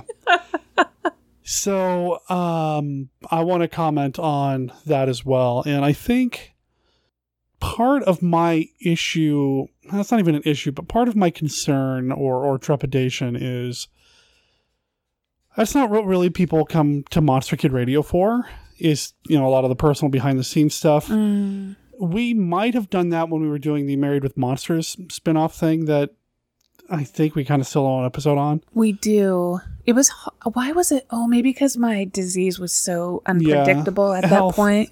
Health is tough. And, when I start saying, let's watch this and record about for the show, it becomes a thing and it kind of sucks some of the enjoyment out of it for you, I feel like.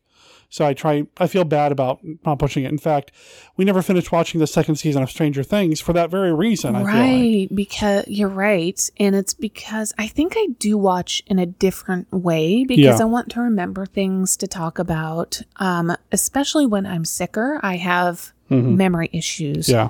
Even down to like not being able to think of the word for lamp or something ridiculous. Potato. Yeah. I can't express myself, but I also don't retain very well.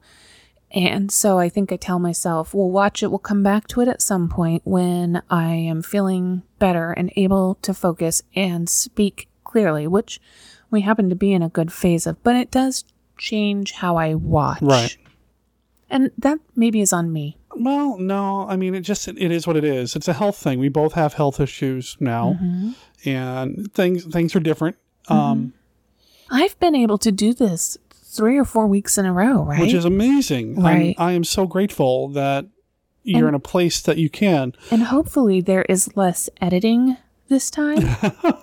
I'm excited to see what happens. Okay. But I think one of the concerns that I had was, I don't know the best way to articulate this, but back when we were doing Mail Order Zombie and you were part of the show, there was a part of me that I felt like it was getting off-brand a lot with the feedback discussion segment. Oh. Feedback was more than half of the show, and it was less about the zombie media and more about, stuff that I love, and us, but it just was very off-brand. Was I part of the problem? Was I part of the problem with MOZ and why it wasn't working for you anymore? Absolutely not. Oh. Absolutely not. I've said this to people, and I think I've said it on Facebook. I love that you're involved in MKR. Love it that you read the collectible segment.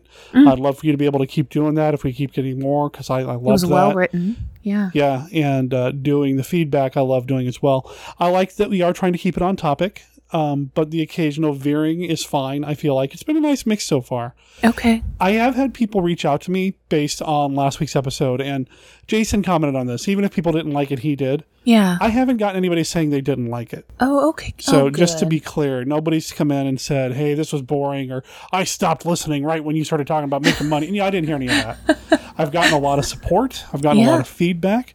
Scott B., the guy who sent us the Lost in Space stuff, had a really good idea that other people have suggested it to me as well about doing commentary tracks. Troy Howarth has gotten to me and said, ask me whatever you want. I'm an open book, basically. Yeah, which is great. I really, really appreciate the support. And that's something that I love about podcasting in general and Monster Kid Radio now specifically. And I got it with MOZ too, so please don't think I'm poo-pooing MOZ.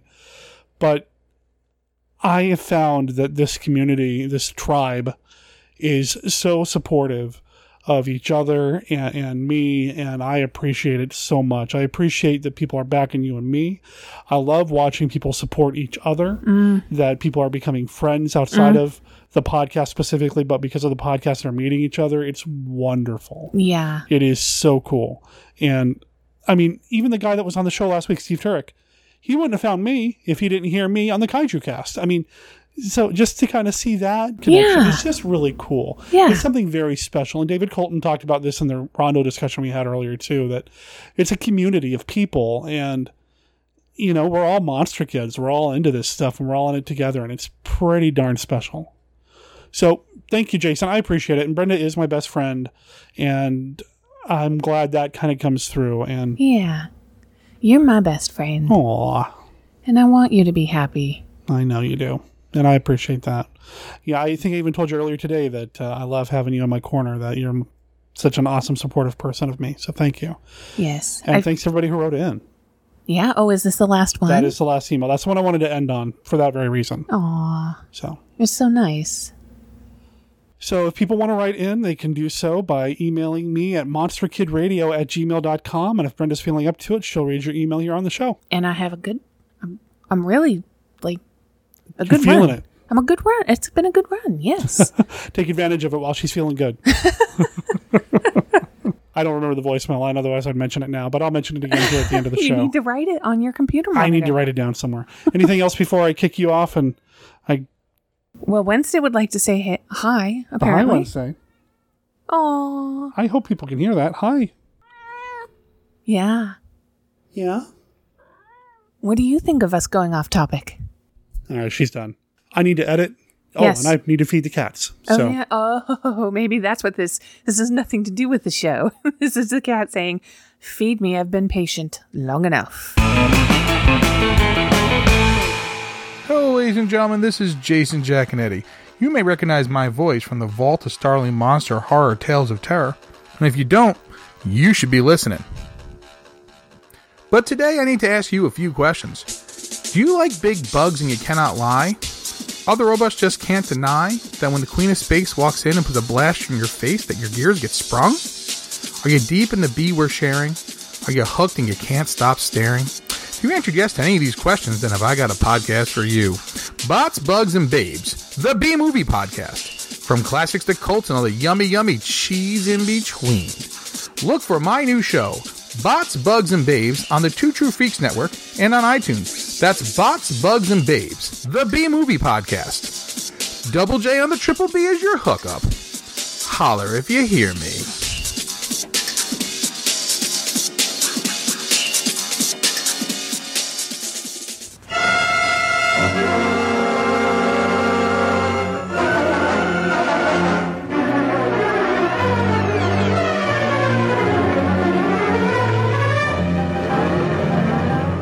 Ladies and gentlemen, I'm Richard Carlson. If I look somewhat older and more drawn than I have in my recent pictures, it's because of the harrowing experiences I've been having here in The Maze. The Maze is the first picture in 3 dimension that delves into the weird and terrifying world of the supernatural. If you're familiar with the exciting effects that can be achieved with 3D, you can imagine what happens when something from the great beyond reaches right out of the screen to clutch at you. Oh, and one more thing. After you've seen The Maze, please don't reveal to your friends the secret of its story or its startling climax. Because you see, we think The Maze will amaze you.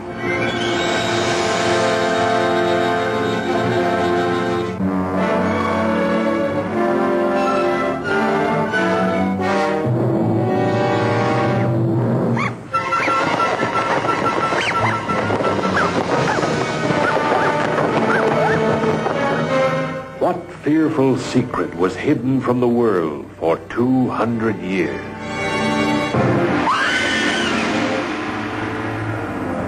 Why was every door in Craven Castle locked at night? I went to your room and I saw something.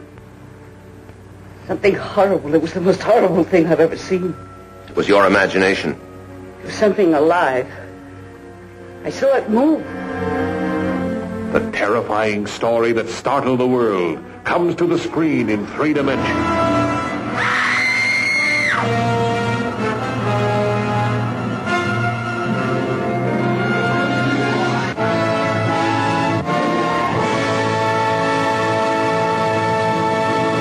Ghidra! The three-headed monster battles Godzilla. Mothra and Rodan for the world. All new, all never to be forgotten. See Ghidra, the three-headed monster. This is Vincent Price. I've been involved in many blood-chilling films like The House of Wax and The Fly, but never have I played in a more terrifying shocker than my new picture, The House on Haunted Hill. It's a story guaranteed to make you shudder with fright.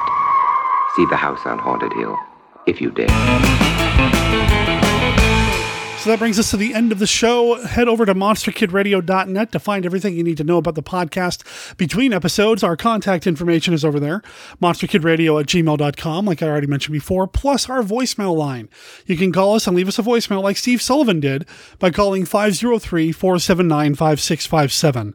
That's 503-479-5MKR. Of course, there's going to be a link over there to everything that we've talked about here in the show. And as I mentioned earlier, there's that button that'll take you to Amazon if you want to pick up your own copy of Susan Tyler Hitchcock's Frankenstein book. Of course, there are links to everything else we have going on the Facebook page and the Facebook group. Please consider liking the page and joining the group. And right across the top there, you're going to see a link to the annual Monster Poll 2018, where we are trying to find out what your favorite monster movies are. We need to know your top 20, and we're going to announce the poll results at this year's Monster Bash. It's going to be a lot of fun to see what you guys and gals put down as your favorite monster movies, your top 20 favorite monster movies, as well as your top 5 Vincent Price films. Since Victoria Price will be at Monster Bash, we thought it'd be neat to present to her what, well, the Monster Kid Radio audience felt were the top 5 Vincent Price films. Please participate in this poll and share it with your friends. The deadline is May 15th. So what's coming up next week on the show? Well, I don't know. I have some things in the virtual can that I can put out. We'll see. I'm going to ask you to go to monsterkidradio.net and just follow along, because that's where I'll announce what's coming up next. I have a recording coming up this weekend with somebody who's been on the show before, Timothy Price, and maybe that'll be in the feed. You'll just have to come back to episode 367 to find out. Note about the Rally Awards, the Monster Rally Retro Awards that we do here on Monster Kid Radio. While that recording is in the virtual can, as I said last week, I'm sitting on it right now because we just got done with the Rondo Awards. We're currently doing the poll. How many things can we ask you to vote in? I just want to hold off a little bit. Plus, I want to make sure that recording is extra special, especially since I plan on doing something on YouTube with it. And I've had somebody reach out to me and say that he's working on something for YouTube for me, for the rallies, and, well, we just want it to be awesome. So that will be coming. However, it might not be dropping until the first week of June, because May is spoken for Lucha de Mayo. We are doing nothing but luchador monster movies in the month of May. It's going to be a lot of fun. I've got 3 movies already spoken for. I think I've got a 4th and maybe even a 5th, which works out because there's 5 weeks in May. I'm excited that this theme month is actually coming together. And I'm excited to talk about monster movies of any kind. Luchador or sans luchador. It'll be fun. Good time. So I hope you come back next week for Monster Kid Radio into May, and then, well, for the rest of the year. So we got a lot of big plans coming up here on the show. Before I sign off, I want to remind you that Monster Kid Radio is a registered service mark of Monster Kid Radio LLC. All original content of Monster Kid Radio by Monster Kid Radio LLC is licensed under a Creative Commons Attribution Non-Commercial, No Derivatives 3.0 unported license. Of course, that doesn't apply to the song 0 Hour. That belongs to the band Rondo Hatton. You can find it on their album Breaking the Sound Barrier, which you can find on Amazon, or go to their Bandcamp page, rondohatton.bandcamp.com. Check out the album Breaking the Sound Barrier. $7, 13 tracks. It's all good. Hope you enjoy it. Hope you enjoy the show, and I can't wait to talk to everybody next week. My name is Derek M. Cook. Ciao.